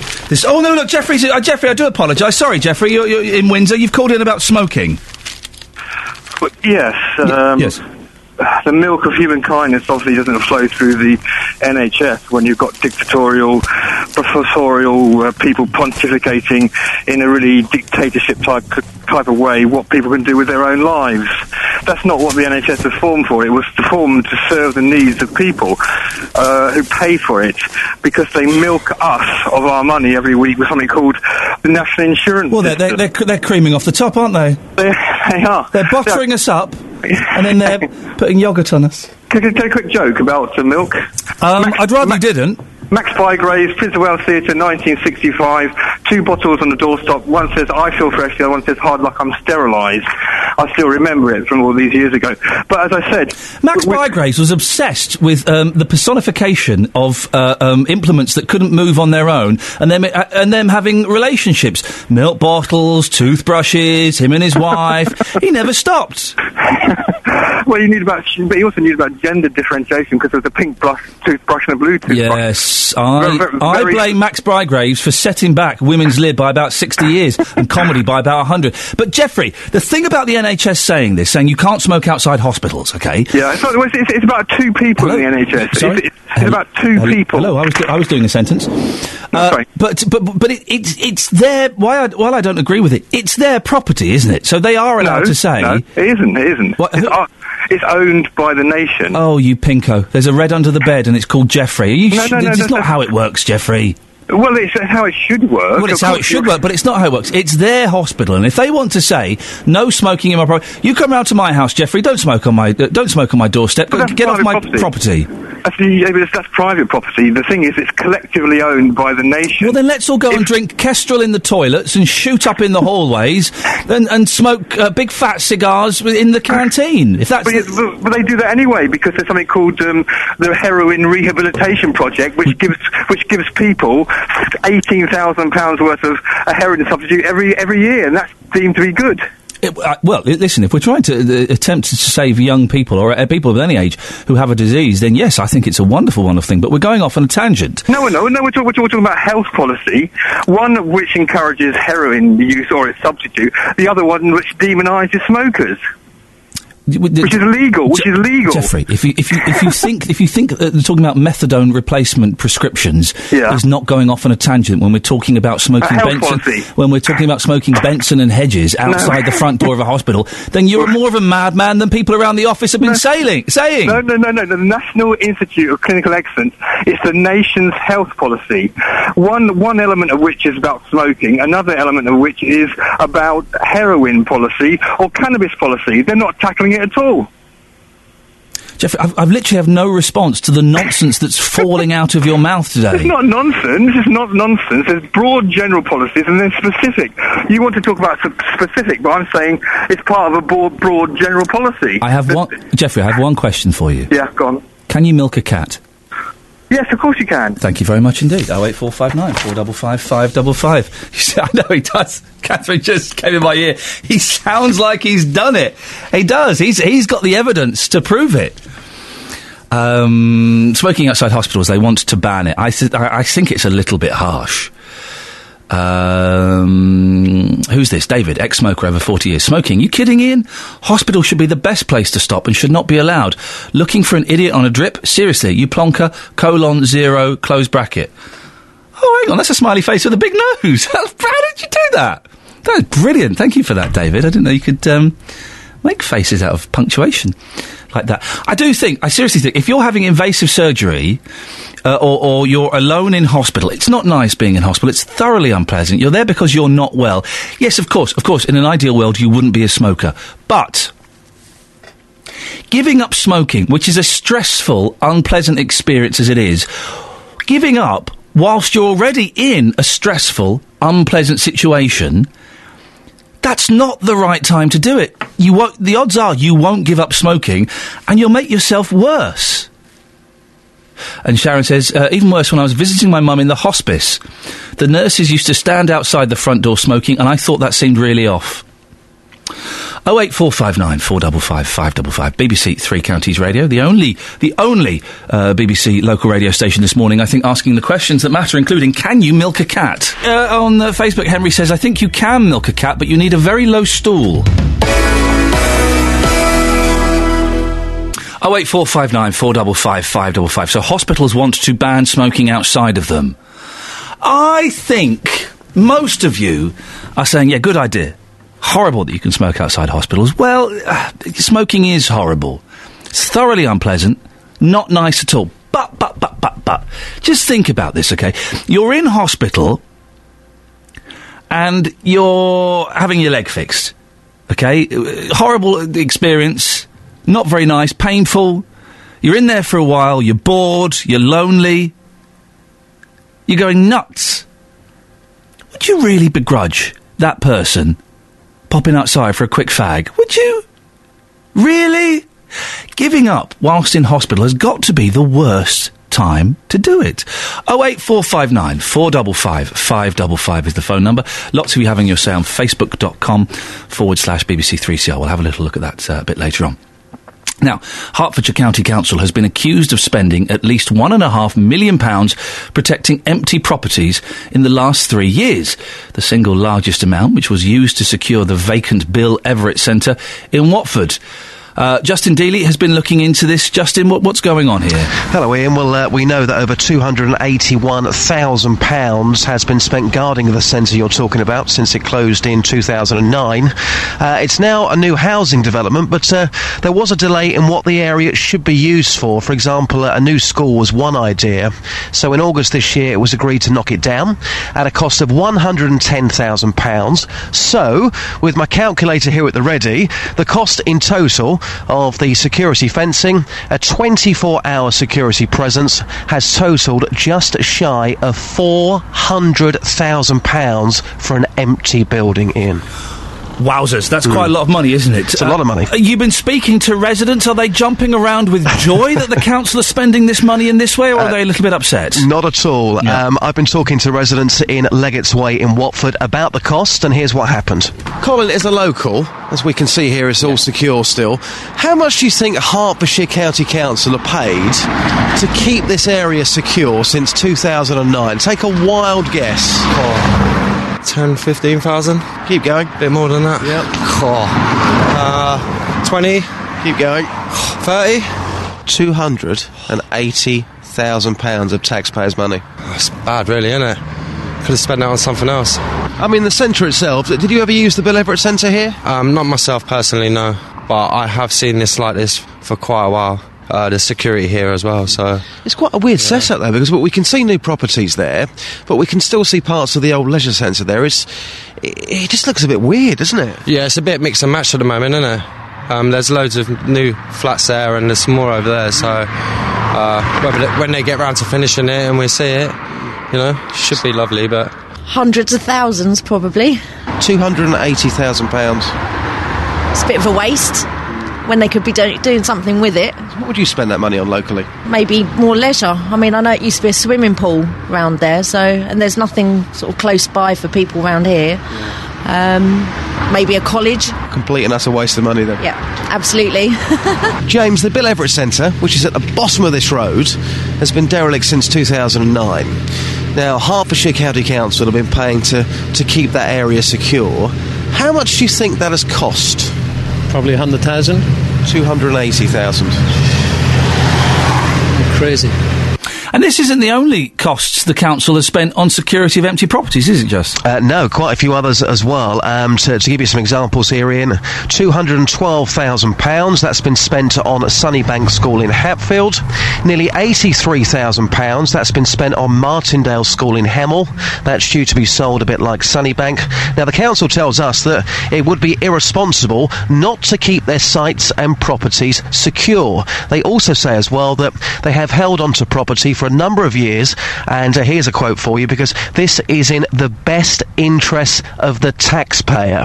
So despite the Bill Everett Centre in total costing, £400,000 of taxpayers' money, they would say in actual fact, holding on to property since 2009, we can potentially get the best possible price now. That's why we've sold it on. So in the long run, that will be better for the taxpayer. Justin, thank you very much indeed. Well, to defend that and to tell us why it is better for the taxpayer is Hertfordshire County Council Councillor Derek Ashley. Oh no, hang on, he doesn't want to come on and tell us why it's better for the taxpayer. He is the councillor in charge of property, and he said he had nothing to add to the information they provided us. Terrible. Well, Stephen Giles Medhurst is the leader of the opposition at Herts County Council and a Lib Dem councillor in Leavesden, close to this centre. Stephen, what's your reaction to the amounts of money that are being spent protecting empty buildings that are ultimately going to be knocked down? I actually think it's quite disgraceful, frankly. If they were going to knock the building down, they could have done that 4 years ago and saved both on security costs, and also I've now found out they spent £200,000 on what are called running costs for empty buildings, utility bills, rates, electricity. Now, at the very least that would have been saved, and that's on top of the £400,000, of course, you've just mentioned. We're being told that they're holding on to these properties because it's financially prudent and it's, quotes, in the best interests of the taxpayers. Well, in some cases it may be right to hold on to properties and then dispose of them for development to maximise the yield for the council taxpayer. But if you've got an empty building, and this was a college and was a leisure centre, this could have been open to the public for 4 years, free of charge to community groups who are desperately in need of premises. That would have reduced security costs, that reduced your running costs, and then it would have been beneficial.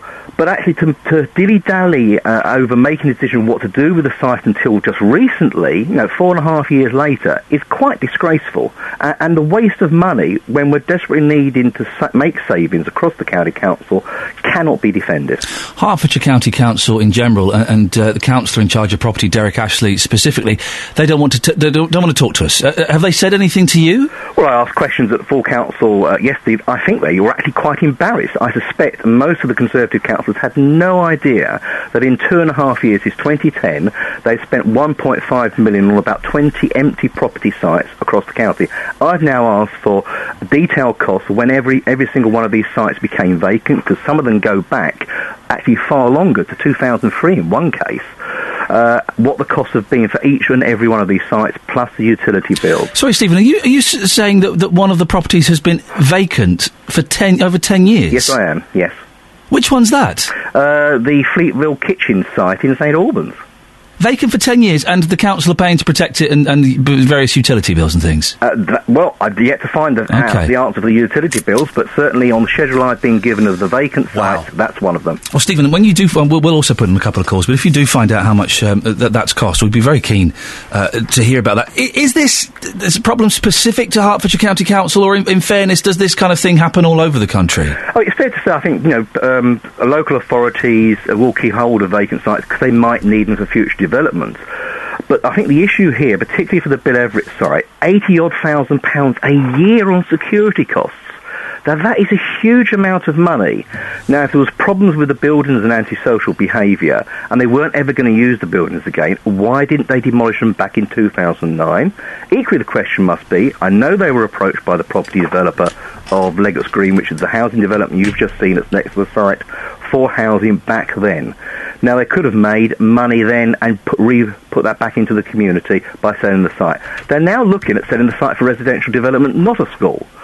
So they have been shilly-shallying around as to what to do with this site for nigh on 5 years, and that's not good enough.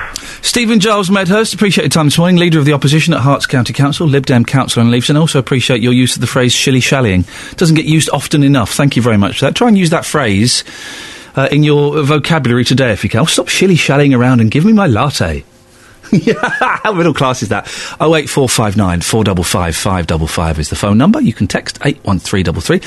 Start your text 3CR on the subject of smoking outside hospitals. Phil has texted, I think that smoking outside hospitals should be allowed, if only as a deterrent against smoking. I spent 9 weeks visiting my dad in hospital this summer, and some of the people I saw puffing away next to the no smoking signs made me glad I don't smoke. Gavin in Luton. All the smokers moaning. Set an example for the children and man up for a while. I have a gambling addiction. Can I justify setting up a poker table outside just to sort of fix? Get a grip. 08459 455 555. It is hard, isn't it? And so I appreciate you if you do have a gambling addiction, Gavin, just how devastating that can be. But smoking addiction is slightly different, isn't it? It's slightly different. In that you can carry the smoking addiction in your back pocket. Although saying that with mobile phones, you can carry a gambling addiction around. Call 08459 455 555. BBC Three Counties Radio. We're coming to towns and villages all across our counties. BBC Three Counties Radio's big tour of beds, hearts and bucks. I would say it's a vibrant, small market town. There's a twang in the accent. Didn't expect that. Really didn't. It's almost an Eastern brogue comes in. All this week in Leighton Buzzard. I've lived it all my life. I'm a proper Laytonian. The big tour of beds, hearts and bucks. BBC Three Counties Radio.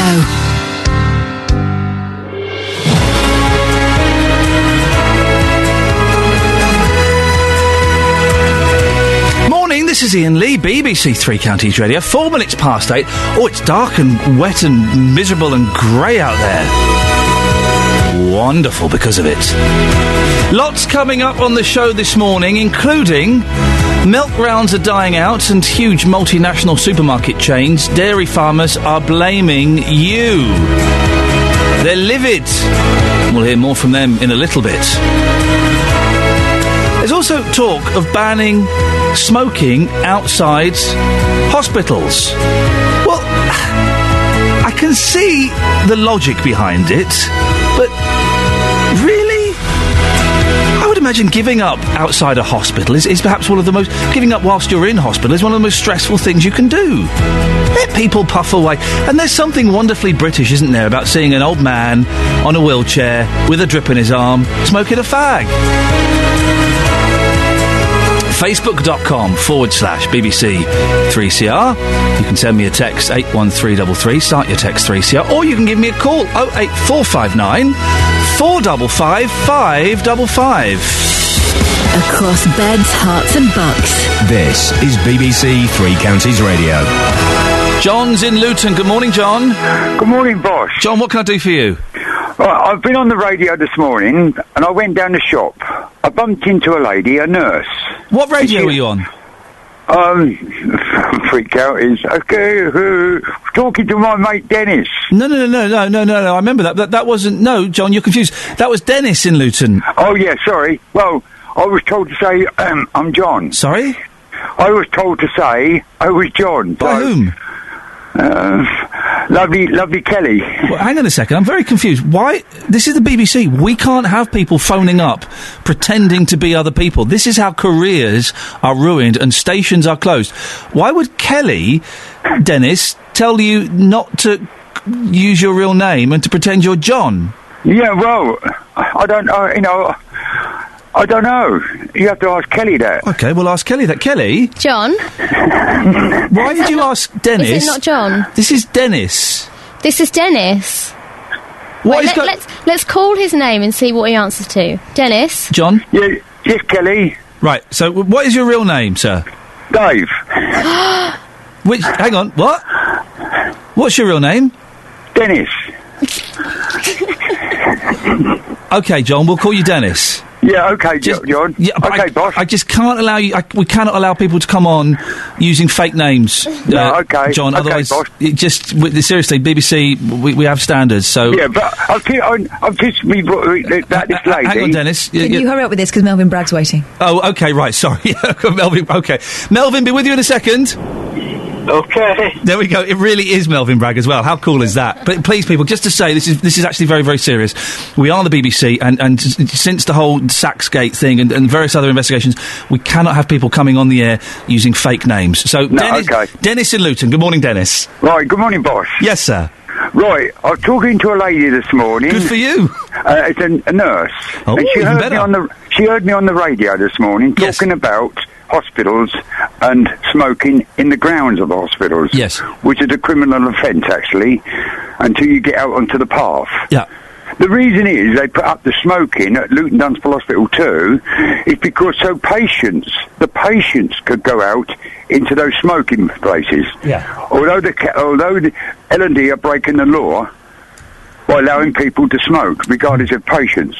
But she said to me, if the patient goes out onto the public path to have a cigarette, they discharge themselves. It's odd, isn't it, Dennis? Because when you phoned up earlier on, this was the point you were trying to make, and yet now you claim within the last 40 minutes, 50 minutes, that you've spoken to a nurse. No, because I went down the shop. I was indoors at that time. Right, and so you've spoken to a nurse in the last 50 minutes, have you? No, in the last 20 minutes. I've just come back in, and I was talking to her. She heard me on the radio. What was this nurse's name? No, I'm not going to say no names. Can you not think of one quick enough? No, but... Okay. Well, you see, you left me talking to my mate Dennis, the ambassador of Dunstable, and is he? No, Dennis didn't get that gig. In fact, Dennis in Dunstable has got 2 more days to present his documents to the ambassador of Dunstable, otherwise he's out. Well, I want to be ambassador for Leagrave. Well, Dennis, you'll put your name on the list and we'll get back to you. But the thing is, with your the past history of using fake names, John, Dennis, who is this fella? Dennis, thank you very much indeed. Melvin Bragg's on the line. Good morning, Melvin. Good morning. Melvin, it says on my screen, you'd like to correct the news? Well, yes, I would. Following on the Gretel and Gretchen. Oh, yes, for those who don't remember, Melvin called up yesterday. He was furious that Kelly Betts said she'd been in the production of The Sound of Music and played Gretel. Well, he phoned up and said, no, it's Gretchen. Well, the furore that created, Melvin, the phones, we literally had to answer 3 or 4 phone calls about that. Well, I'm pleased it did generate some form of response. So you were wrong then, and you've called back. It's round 2 of Melvin versus BBC Three Counties Radio. Go on. Yeah, well, Jane on the news referred to Chelsea losing a Champions League game to Basel. Now, I do travel a bit around Europe, and I've never come across Basel. There's Basel or Basel. Yes. But now the BBC have invented Basel. Okay. Just wonder, do you still have a pronunciation unit at the BBC? We do, but unfortunately, the phone number goes straight to Catherine's mobile, so it's not much use. Well, I hope Jane's listening upstairs. I'm sure. Yes, well done for pointing that out, Melvin. But let's be honest. Have you been fuming for the last 24 hours since we outed you as not knowing your Sound of Music as well as you thought? I still believe that I was correct. In the face! Despite all of the facts. I tell you what, Melvin, listen, I'm enjoying this. Can we sort of have you as an independent monitor to monitor the output of this show in particular? And when we do make a mistake, would you call in and correct us? It would be a full-time job, yeah. How rude!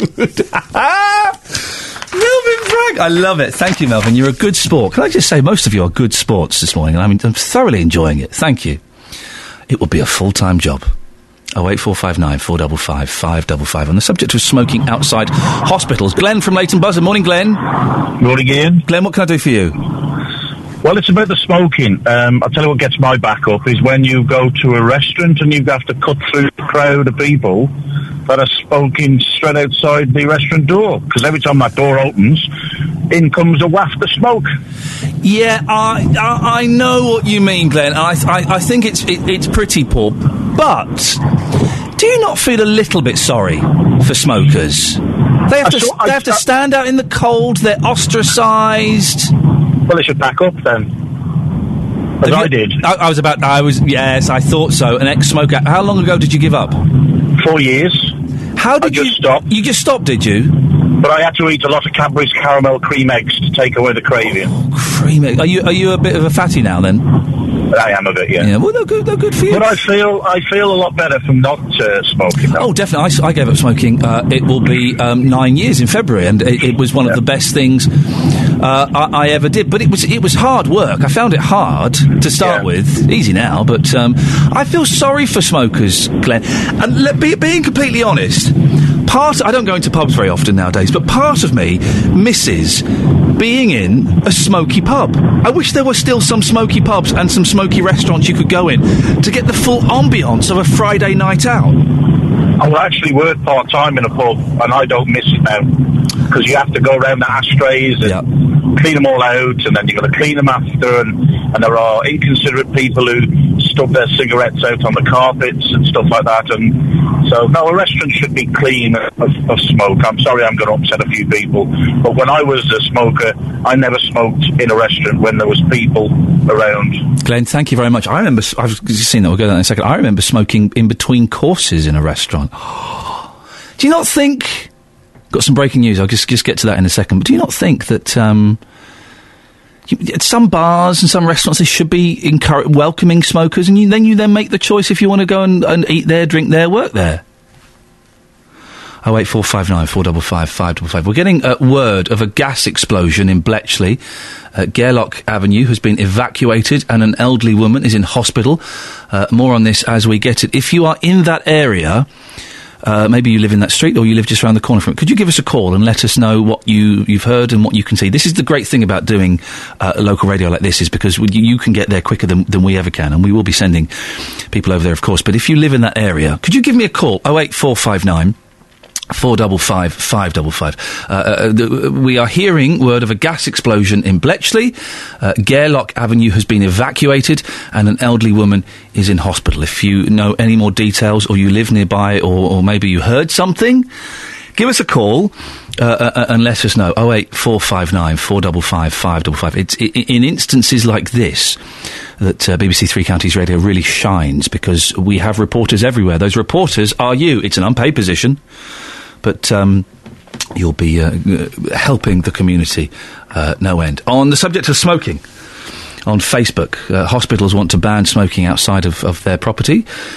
James says, ridiculous and unenforceable as demonstrated by hospitals everywhere every day. If the government had the balls to make smoking illegal, then fair enough. But it's easier just to persecute a minority and whinge about them choosing to partake in illegal activity.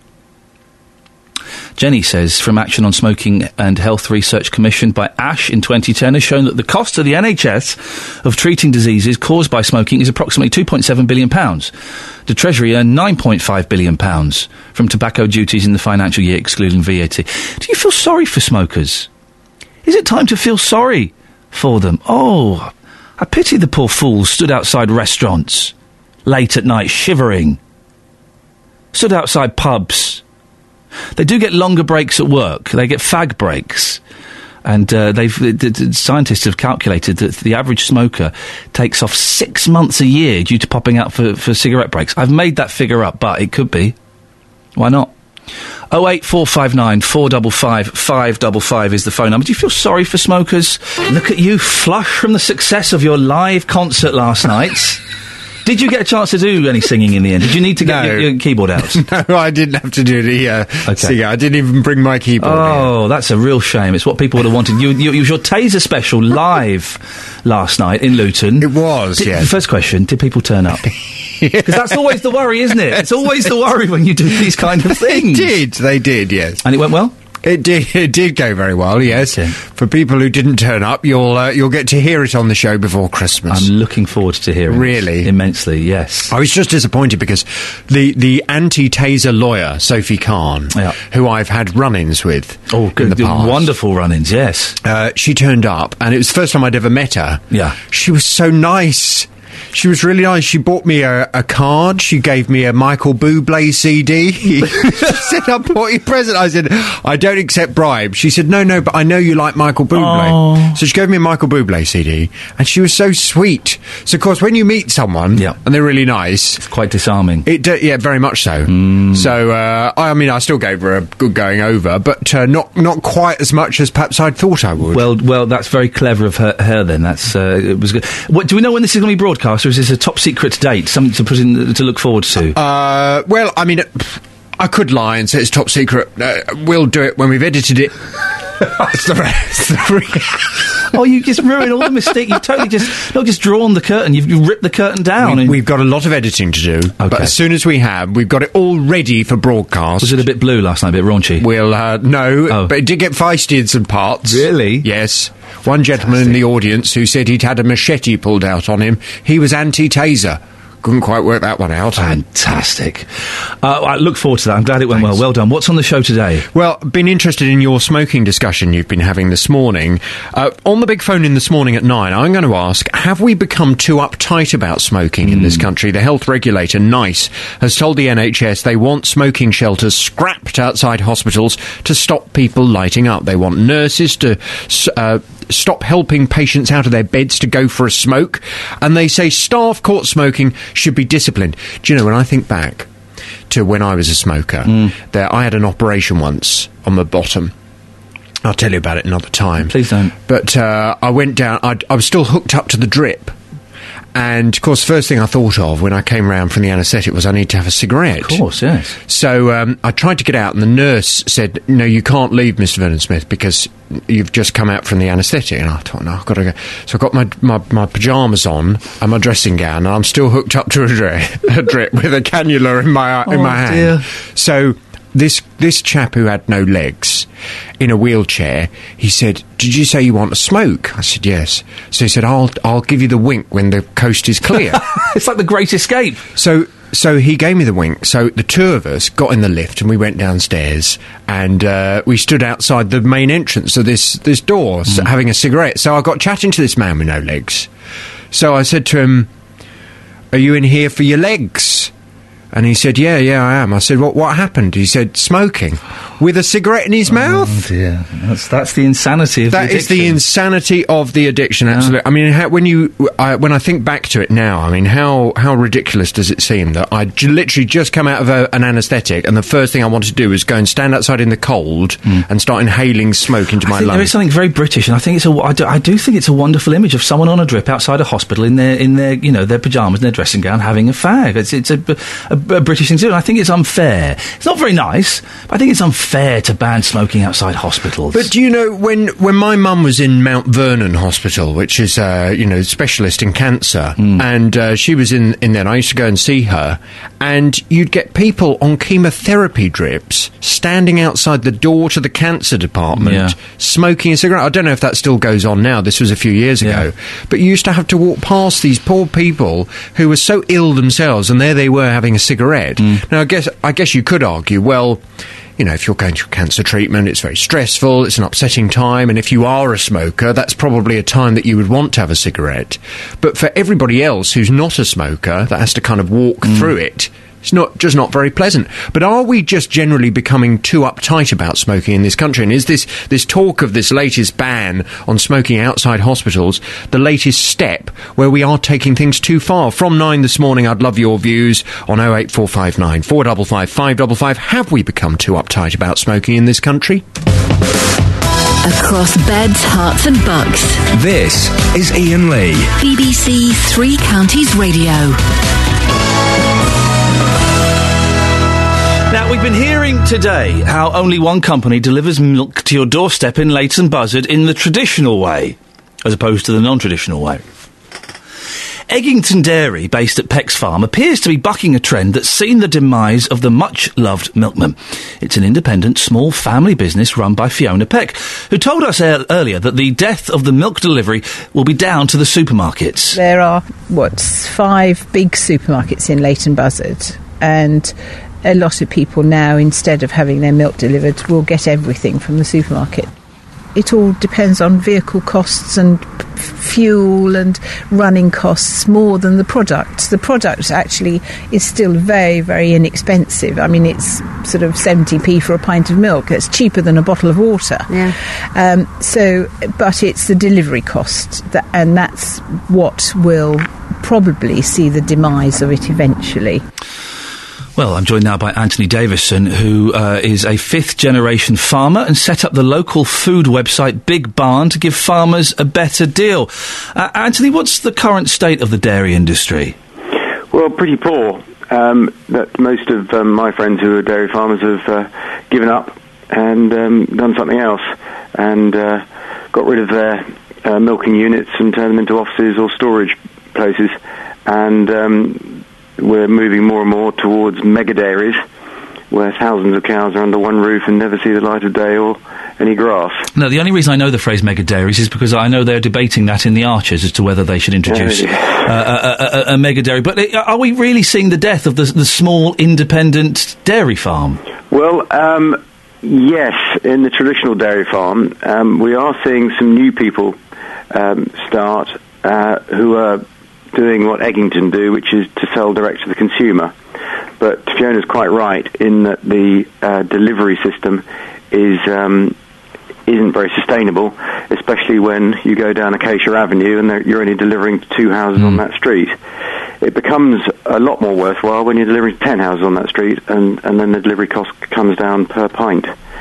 Well, that's the thing is, we want it cheap and we want it convenient. And 20 years ago, 30 years ago, it was harder. There were less corner shops. There were less places that sold milk. Everywhere sells milk now, and it's cheaper than the milkman, isn't it? Well, the trouble is we've been told we want it cheap, and at the end of the day now, we've got quite a cheap product. If you look at a Holstein cow has been specially bred to produce masses of milk, and it actually produces watered down milk. And we've got people on Big Barn who produce Jersey milk and sell it direct through vending machines, and their milk has got way more solids, way more cream in it, and is a much better product. And if they sell it through the food system, they're getting about 30p a litre. If they sell it direct to consumers, they're getting £1 or £2 a litre, depending on where you go. And it's a much better product. You're paying a little bit more, but the farmer's making a lot more money. We've got one farmer who only has about 30 cows, and she milks them only once a day, which is a lot more social. And she's doing really well, and that to me is very exciting. Are we going to see, are things going to improve, or are more and more of your friends and colleagues going to throw in the towel? Well, we as consumers need to wake up to the fact that we're told we want all these different types of foods, and the supermarkets have separated us from the producer. We need to get back to what's local, and find our local producers and support them. And is this what Big Barn, your website, is helping? Exactly. Big Barn is all about reconnecting consumers with producers. You go to bigbarn.co.uk, type in your postcode, and a map of your area comes up. And on the map are lots of different icons, and where you can see all your different local producers or retailers. And a lot of them have little pound signs on, which is very exciting because it means that they're cheaper than the supermarket.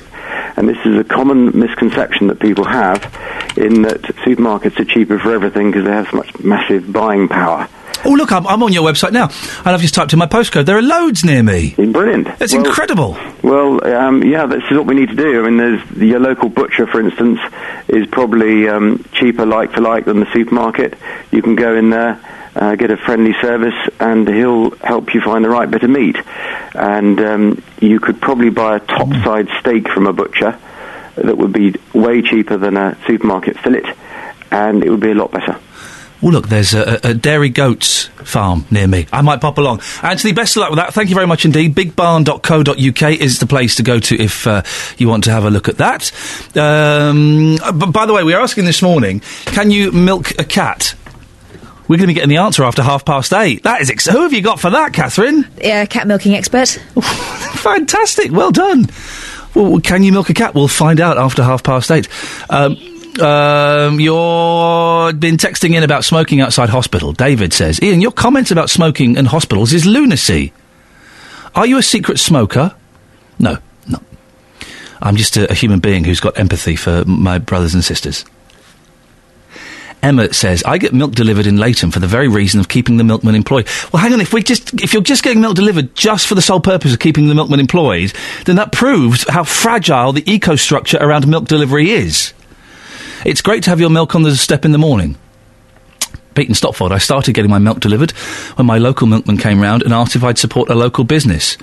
It may be slightly more expensive, but I feel I'm doing my bit for local businesses. The people who are getting their milk delivered are doing it simply to keep the milkman in employment. It's the pandas all over again, isn't it? It's keeping pandas in captivity just so we've got pandas. Let them die out. Let the milkman die out. Is that what we need to do? This week on the South Bank Show, we'll be looking at the sound of music. On FM, AM, online and digital radio. This is Ian Lee. On BBC Three Counties Radio. Gosh, we'll be finding out if you can milk a cat soon. Don't worry about that. Oh, it's an angry smoking text. I know it's angry because it's written in capitals. That means they're shouting! Marion in St Albans. I won't do the shouting. I've been a patient in Watford. I'll make her sound, soft and sensitive. I'm sure she can be at times, just not in this text. I've been a patient in Watford Hospital that is non-smoking outside, yet cigarette smoke was coming up into the ward. Makes me sick when older ladies, 70 plus, they're in hospital because of their lung problems caused by themselves smoking for years. They also used to go off for a smoke. As a nurse in Lister Hospital stinking so bad, as did a nurse in Lister Hospital stinking so badly of cig smoke, her breath, clothes, hands, I hated her come near me. Royal Free ban it and have security men go up to people to stop. I kind of think, listen, if you're 70, if you made it to 70 and you're smoking, good luck to you. Good luck. What's the point of quitting at 70? How much extra time are you going to buy yourself? What, 20 minutes? You're a 70-year-old, 75-year-old smoker. Good luck to you. 08459 455 555. Oh, blimey. Melvin Bragg's back. What's the problem now? Ian. Yes. Your pronunciation monitor here. Yes, Melvin. She still said basil. Sort it out. Right, hang on. The French is Basel, the German is Basel. Right. What on earth is basil? Right, okay, this is getting awkward. Catherine, she's sending a memo. Lord Bragg. Yeah. It's questioning your pronunciation. Okay. Please, sort it out. What by the way, I think Jane is doing an excellent job. What punishment would you like Jane Killick, the newsreader, to have to endure, Melvin? Oh, that noise! No, not the noise! Whoa! Okay, all right. You want us to give her a sonic? Angry. He wants us to give her a sonic blast. I don't think we can do. Well, Lord Bragg wants Jane Killick to have a sonic blast, and that's what she shall have. Jane, come down and take your punishment. Take your sonic blast like a man. Peter's in Wolverton. Good morning, Peter. Good morning, Ian. Peace be with you. Peace be with you, brother. Smoking. We've got the hidden cost of smoking outside hospitals, restaurants, etc., etc., etc., with the thousands of discarded cigarette butts, fag papers, broken lighters, matchsticks and matchboxes, etc., and it costs to clear it all away, which is awfully naughty, especially with the cost of ruining your health. I was addicted to cigarette smoking for 35 years. I had my last cigarette at 3:30 in the afternoon on the 24th of December 1982. That was my last cigarette. Well done, you. I had another one a year later. Oh, so hang on a second, Peter. It wasn't it was your penultimate cigarette. No, I had a puff of this one because a mate of mine says, have a puff of this. Yeah. It was disgusting. I thought, why on earth did I waste all that money all those years? However, there is a hidden cost to cigarette smoking, and it is the litter and junk that's called. Outside any office, hotel, etc., the entrance is always cluttered with bad cigarette bits. Do you not feel sorry for smokers, Peter? I do. In a way I do, because they should really see the writing on the wall and say, I'll pack it up. I've got a friend who's 87, dear old lady, and she puffs away and she says, if this is the only enjoyment I'll get out of life, well, let's carry on. So she can quite carry on, okay. And I think that's the thing, isn't it? When you do get to 87, and if you're still smoking, well, good. What's the point of giving up? You're going to get an extra 3 minutes on your life, and it's going to be a miserable 3 minutes as well, isn't it? Precisely, yes. Peter, always nice to talk to you. Thank you very much indeed. 08459 455 555 is the telephone number if you want to give us a call this morning. Now, we've been talking about milk, and that is rather bizarrely taking us on to the conversation of can you milk a cat? Well, can you? Amy Marrett is from the Wheelhouse Vets in Buckinghamshire. Good morning, Amy. Good morning. Can you milk a cat? Well, if you really wanted to, you could.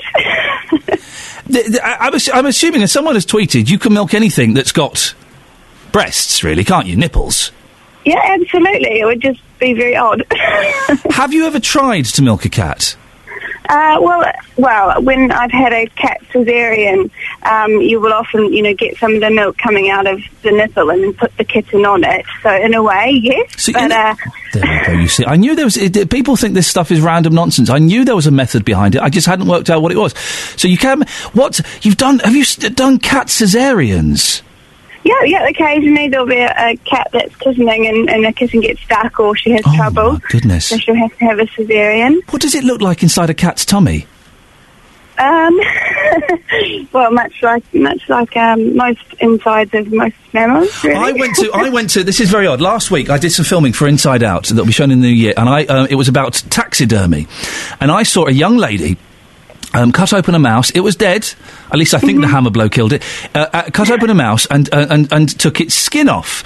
And everything in the body, in this mouse's body, all of its internal organs, they're in like a sort of translucent sack, aren't they? Everything is contained within this sack. Is that the same for all animals? Well, tiny little animals, everything is quite translucent. It's not quite as see-through. Everything's a bit thicker and more solid in the bigger animals. But is it still within a sack? In a sack? Yeah, cat's kidneys and hearts and things, it's sort of all in a sack. Yeah, it's all in the peritoneum and the abdomen. It's the lining of the abdomen. I find this stuff morbidly fascinating. Are there any other animals that we can milk? Because I remember being a child and being so surprised you could get goat's milk. Wow. Yeah, goat's milk. You can actually get sheep and goat's milk. Sheep? Machines. Yeah, sheep and goat's milk machines, just like dairy cow machines. Where you put the suckers on, just like you can do with cows. Wowzers. Yeah. Fun times. Yeah. Our neighbours back in New Zealand have some goats that they milk like that. Oh, they do crazy stuff over there, don't they? Yeah. My brother-in-law is a Kiwi, so I kind of get to hear all of the crazy stuff. Amy, you've been a good sport this morning. Thank you very much for coming on and answering that question. That's right, no worries. There we go. Amy Marrett from the Wheelhouse Vets in Buckinghamshire. It sounded like nonsense, but there is she's milked a cat. Fantastic, you see? Thank you for that, Catherine. Excellent stuff. Sean's in Marsh Farm. Morning, Sean. Morning, yes, Ian. I'm not talking about milking cats, by the way. I think we've solved the milking the cat problem. The issue of banning people from smoking on hospital grounds, I think, has been totally misinformed and misrepresented, because second-hand smoke has never killed anybody. A research done by Dr. Katie Little from Oxford University actually proves this, and the main thing that's going through the windows of the hospital walls that are open is the pollution from the road. That is a fact, yet nobody wants to admit it. So where is this evidence that second-hand smoke doesn't kill you? It's you go on the internet and Dr. Kitty Little, Little, and you look that up. I've actually talked to my MP last week about this, Calvin Hopkins, about Kitty Litter? the dangers of air pollution. Kitty Litter? Little, Little. Okay, let's have a little look. Okay, so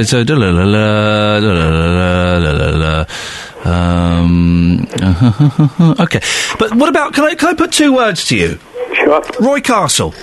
Roy Castle, in my information, was partial to smoking cigars, which is something that has never been brought out, and is something that hasn't ever been used by the so-called anti-smoking bans and all that, the pro-smoking ban people. Sorry. Again, that's research I got from the internet, so I can't really absolutely prove this. If it's the fact that Roy Castle, fine. So is Roy Castle the only person in this entire country that's died from passive smoking? Remember, Godfrey Bloom, an MEP, asked the question in the European Parliament, and he asked for half a dozen names of the entire, 400, 500 million population of the European Union, named 6 people who've died from second-hand smoke, and the answer was none, 0. Okay. So it's been blown out of all proportion that it's a killer. So you'd be quite happy. You'd be quite happy if you you'd be quite happy if you had a child or a grandchild, a baby or a young child, to sit in the same closed small room with a group of smokers, thinking they're perfectly safe. People have always they're always using young children. Et would you be happy for? And that was the main factor for banning it in pubs. But Sean, hang on a minute. No, answer the question. When we had the Cox syndrome, okay, Sean, in the early 70s. Sean, answer the question. Would you be happy for a small child or grandchild of yours, let's say a toddler of 1, to sit in a small room with no ventilation while, let's say, half a dozen people smoke? Of course you wouldn't. Why not? But you see, that's been expanded then. Why not? No, right, that's been expanded. Why not? People smoking in the street. No. Why not? If second-hand smoke has never killed anybody and it's not dangerous, according to Dr. Kitty Litter, according to this research, why would you not want a child to sit in a room full of smoke then? Well, no, because I don't think it's the right thing to do. Why? I think if you want to smoke, you should be able to smoke in a designated area and not even in front of anybody who doesn't like second-hand smoke. Remember, but if second-hand smoke isn't dangerous, it's never killed anybody. It didn't kill Roy Castle, then. Well, what I'm saying is, I'm just giving you the information that I've got, and if it did kill Roy, all due respect to his family, is he the only person who died from second-hand smoke? Sean, we've got to end it now. I hope you feel you had a fair crack of the whip. I just want to get Peter and Walmer Green on the line. Morning, Peter. Good morning. Peter, what would you like to say about this? I just want to say, would you like to be the person who goes and speaks to a man who's smoking outside hospital when he's just lost his loved one? No. Well, who would? So it's pie in the sky what they're talking about. You're right. I hadn't considered until we had a caller earlier on who did lose her husband. I hadn't considered the visitor. Well, it's stressful for the visitors to go and see your loved ones in such a condition, or I should say, passing on. Let them go out and have a cigarette, for goodness sakes. Well, I mean, I went to the ward where my wife was being treated for 5 hours at a time with chemo, and you're sitting there, you're under stress all day long, and people did go out and smoke. Mm. So I can't condemn people because they're addicted, and it's pie in the sky from some nameless person. Really, it's pie in the sky. Peter, thank you very much indeed. Mrs. Gerv on Twitter says, second-hand smoke never hurt anyone. He found this on the internet. Is this research peer-reviewed? It's interesting, yes. Whenever people say, I found it on the internet, that doesn't mean anything. I could write on there that, Kelly Betts is an excellent member of the team, put it on the internet. Doesn't make it true. Doesn't make it true just because someone has published it on the old HTTP. BBC Three Counties Radio tells you what's going on where you live. It's edgy, it's live, and it's able to respond to things that are happening in the Three Counties immediately. BBC Three Counties Radio is the station that brings communities together. People feel it's their local. This is BBC Three Counties Radio. And whoever that wise sage was who said in that package that it reacts to stories immediately, that's what's happening here. Now we are getting word, as you've heard, of a gas explosion in Bletchley. Gairlock Avenue has been evacuated. Residents are being looked after at Sycamore Hall on Drayton Road, and apparently an elderly woman is in hospital. We'll get more on this throughout the morning, but if you are in that area, if you know that area, could you give us a call? Let us know exactly what's going on. 08459 455 555. J-Dog is coming up, but before that, Andy in Potter's Bar. Morning, Andy. Hello there, how are you doing? I'm okay, right. Thank you. What can I do for you? Earlier I was listening, I was coming along the M25, and you're talking about mispronunciations of some words in the English language. No, we weren't. No. What were you the word Basel came to mind? No, yes, sorry, no, we were talking about mispronunciation, yes. That's mispronunciation. It's pronounced pronunciation. Okay, don't be picky. Well, no, hang on, that's what you've called in to do. Listen, there's one word which you are all trying to hijack, and you are responsible for this word as well. Hang on a second, the fella who phones up to talk about mispronunciation, which isn't a word, is now having a go at me. He's holding up the mirror to my Medusa-like stare. Yeah, now listen to this, listen good. You don't probably realise you're doing this, but the word had is being hijacked to the word hat. Instead of saying I had to go to the doctors or I had to do this, people tend to say I had to do it. I will not buy it. Now, a hat is something you wear, and I've been listening to you. Head, yes, I've seen and you are guilty. You're really guilty. No, you're wrong. No, I'm right. No, you're wrong. No, I want these listeners to phone in and back me up. 08459 455 555. They won't, because you're wrong. He just hung up. He just hung up. He did a hit and run. Very poor hit and run. Good try, Andy. I'd give that a 4.5 out of 10. If you hadn't have mispronunciation by saying mispronunciation, then you'd have got a 5.5 out of 10. But don't come on to pick me up on my pronunciation and then mispronounce mispronunciation. And also, I'm not saying hat. I'm not saying hat, I'm not saying a T. It's the evolution of the language. I had to do it. It's kind of a softer D. The D is curling over in my mouth. It's not a hat, not a hard T. So, Andy, 4.5... let's say 4 out of 10. Let's round it down, OK? Thanks for the effort. Must try harder. Maureen's in High Wycombe. Maureen, you had to call me up. What do you want to say? Only that last year I had treatment at the Churchill in Oxford, and outside the door were people like John Vernon Smith, hooked up to drips and whatnot, coughing their hearts out with their cigarettes. When I asked in the paper shop, did they sell cigarettes, they said no, they weren't allowed to. And I said, well, how do they get them? And they said, the relatives bring them in. Yeah. Let them have a little fag outside, Maureen. What, at a cancer hospital? Well, I mean, yes, it's not nice, and yes, they shouldn't be doing it, but we don't know if those cancers were smoking-related. There's only a small number of cancers are smoking-related, aren't they? My father was dying of cancer in the 70s. I'm sorry to hear that. And he was desperate for a cigarette, and they would not let him have one. And there was no way he was going to walk out of that hospital. Yeah. You know.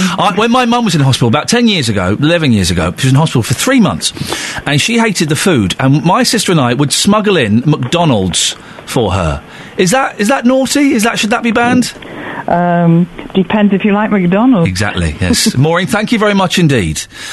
Well, the reason we're talking about this is that there are calls to ban smoking on their hospitals, to ban smoking on their grounds. But is it cruel? I feel sorry for smokers. The National Institute for Health and Care Excellence, or NICE, just think if they swap 2 of those words around, they could be niche. They've totally missed an opportunity there.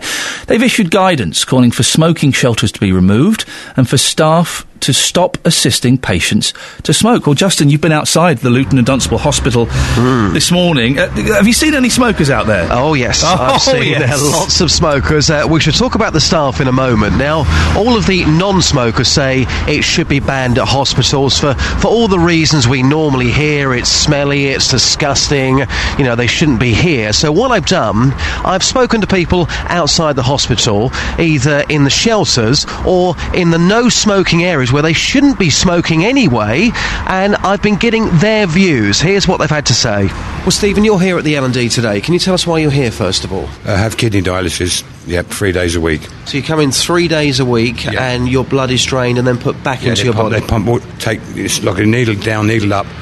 One takes all the blood out with all the fluids, and the other one pumps it back in. It sounds incredibly stressful. Very stressful. Now, you're out the front here before you go in, and you're smoking. Yes, I know. Stupid, but you say you need something to wind down. Do you think smoking should be banned at hospitals? How would it make you feel if they said to you this morning, you can't smoke? I think I agree with it. I mean, to be honest, you can go and stand out on the road to have a cigarette, you know what I mean? The thing that's bad is when the nurses come out to have a cigarette, and that looks bad for the patients anyway. Well, madam, we're just outside the hospital. We can see the signs, but you're smoking here. Do you think smoking should be banned at hospitals? Yes. I live in Australia. I've flown over to be with my mother, who's critically ill. In Australia, you can't smoke within about 50 metres of hospital entrances. The smells carry through to the hospital. It just doesn't create a healthy, well-being atmosphere. But then the other side of it is us smokers need somewhere to go when we're here 24 hours a day. Well, I wish your mum every success. That cigarette you're having right now, is that, in a weird way, helping you? It's a bit of a crux, yes. Are you surprised? You mentioned about Australia there. Are you surprised just how easy it is for you to smoke here? All the signs are up saying no smoking, but nobody's going to stop you. The first cigarette I had, I expected a security guard to come and say something, and I've now been here 3 days and nobody's said anything, so... Well, Martin, you're here in the smoking shelter at the L&D. What are you here for today, if you don't mind me asking? I've got a scan on my kidney. Do you think that smoking should be banned in hospitals? These shelters, should they go? No, absolutely not. There's a lot of smokers who attend the hospital and they need to... We're just as important as any other patients. We need someone to go for a cigarette, so we can't smoke anywhere else, so why not put us in the shelter? We're out of the way, we're not harming anyone. Do you not think it sends out the wrong example, though? No. I mean, it's our choice to smoke. You know, we're not forcing anyone to smoke. You know, if you don't want to smoke, you don't smoke. So people having... Did you see anybody with a drip on? Nobody with a drip this morning, but, those people there, 2 of them were in an area which was a no-smoking area. Right. There's signs right the way throughout the hospital saying this is a no-smoking hospital. They have got various shelters. And to get back to the staff, now, none of the staff could talk to us on tape this morning. We're not going to name them, but what they said to me was, come break time, the shelters and various areas across the hospital, they are full of the staff and they are smoking. That, for me, Ian, I'm afraid sends out the wrong message.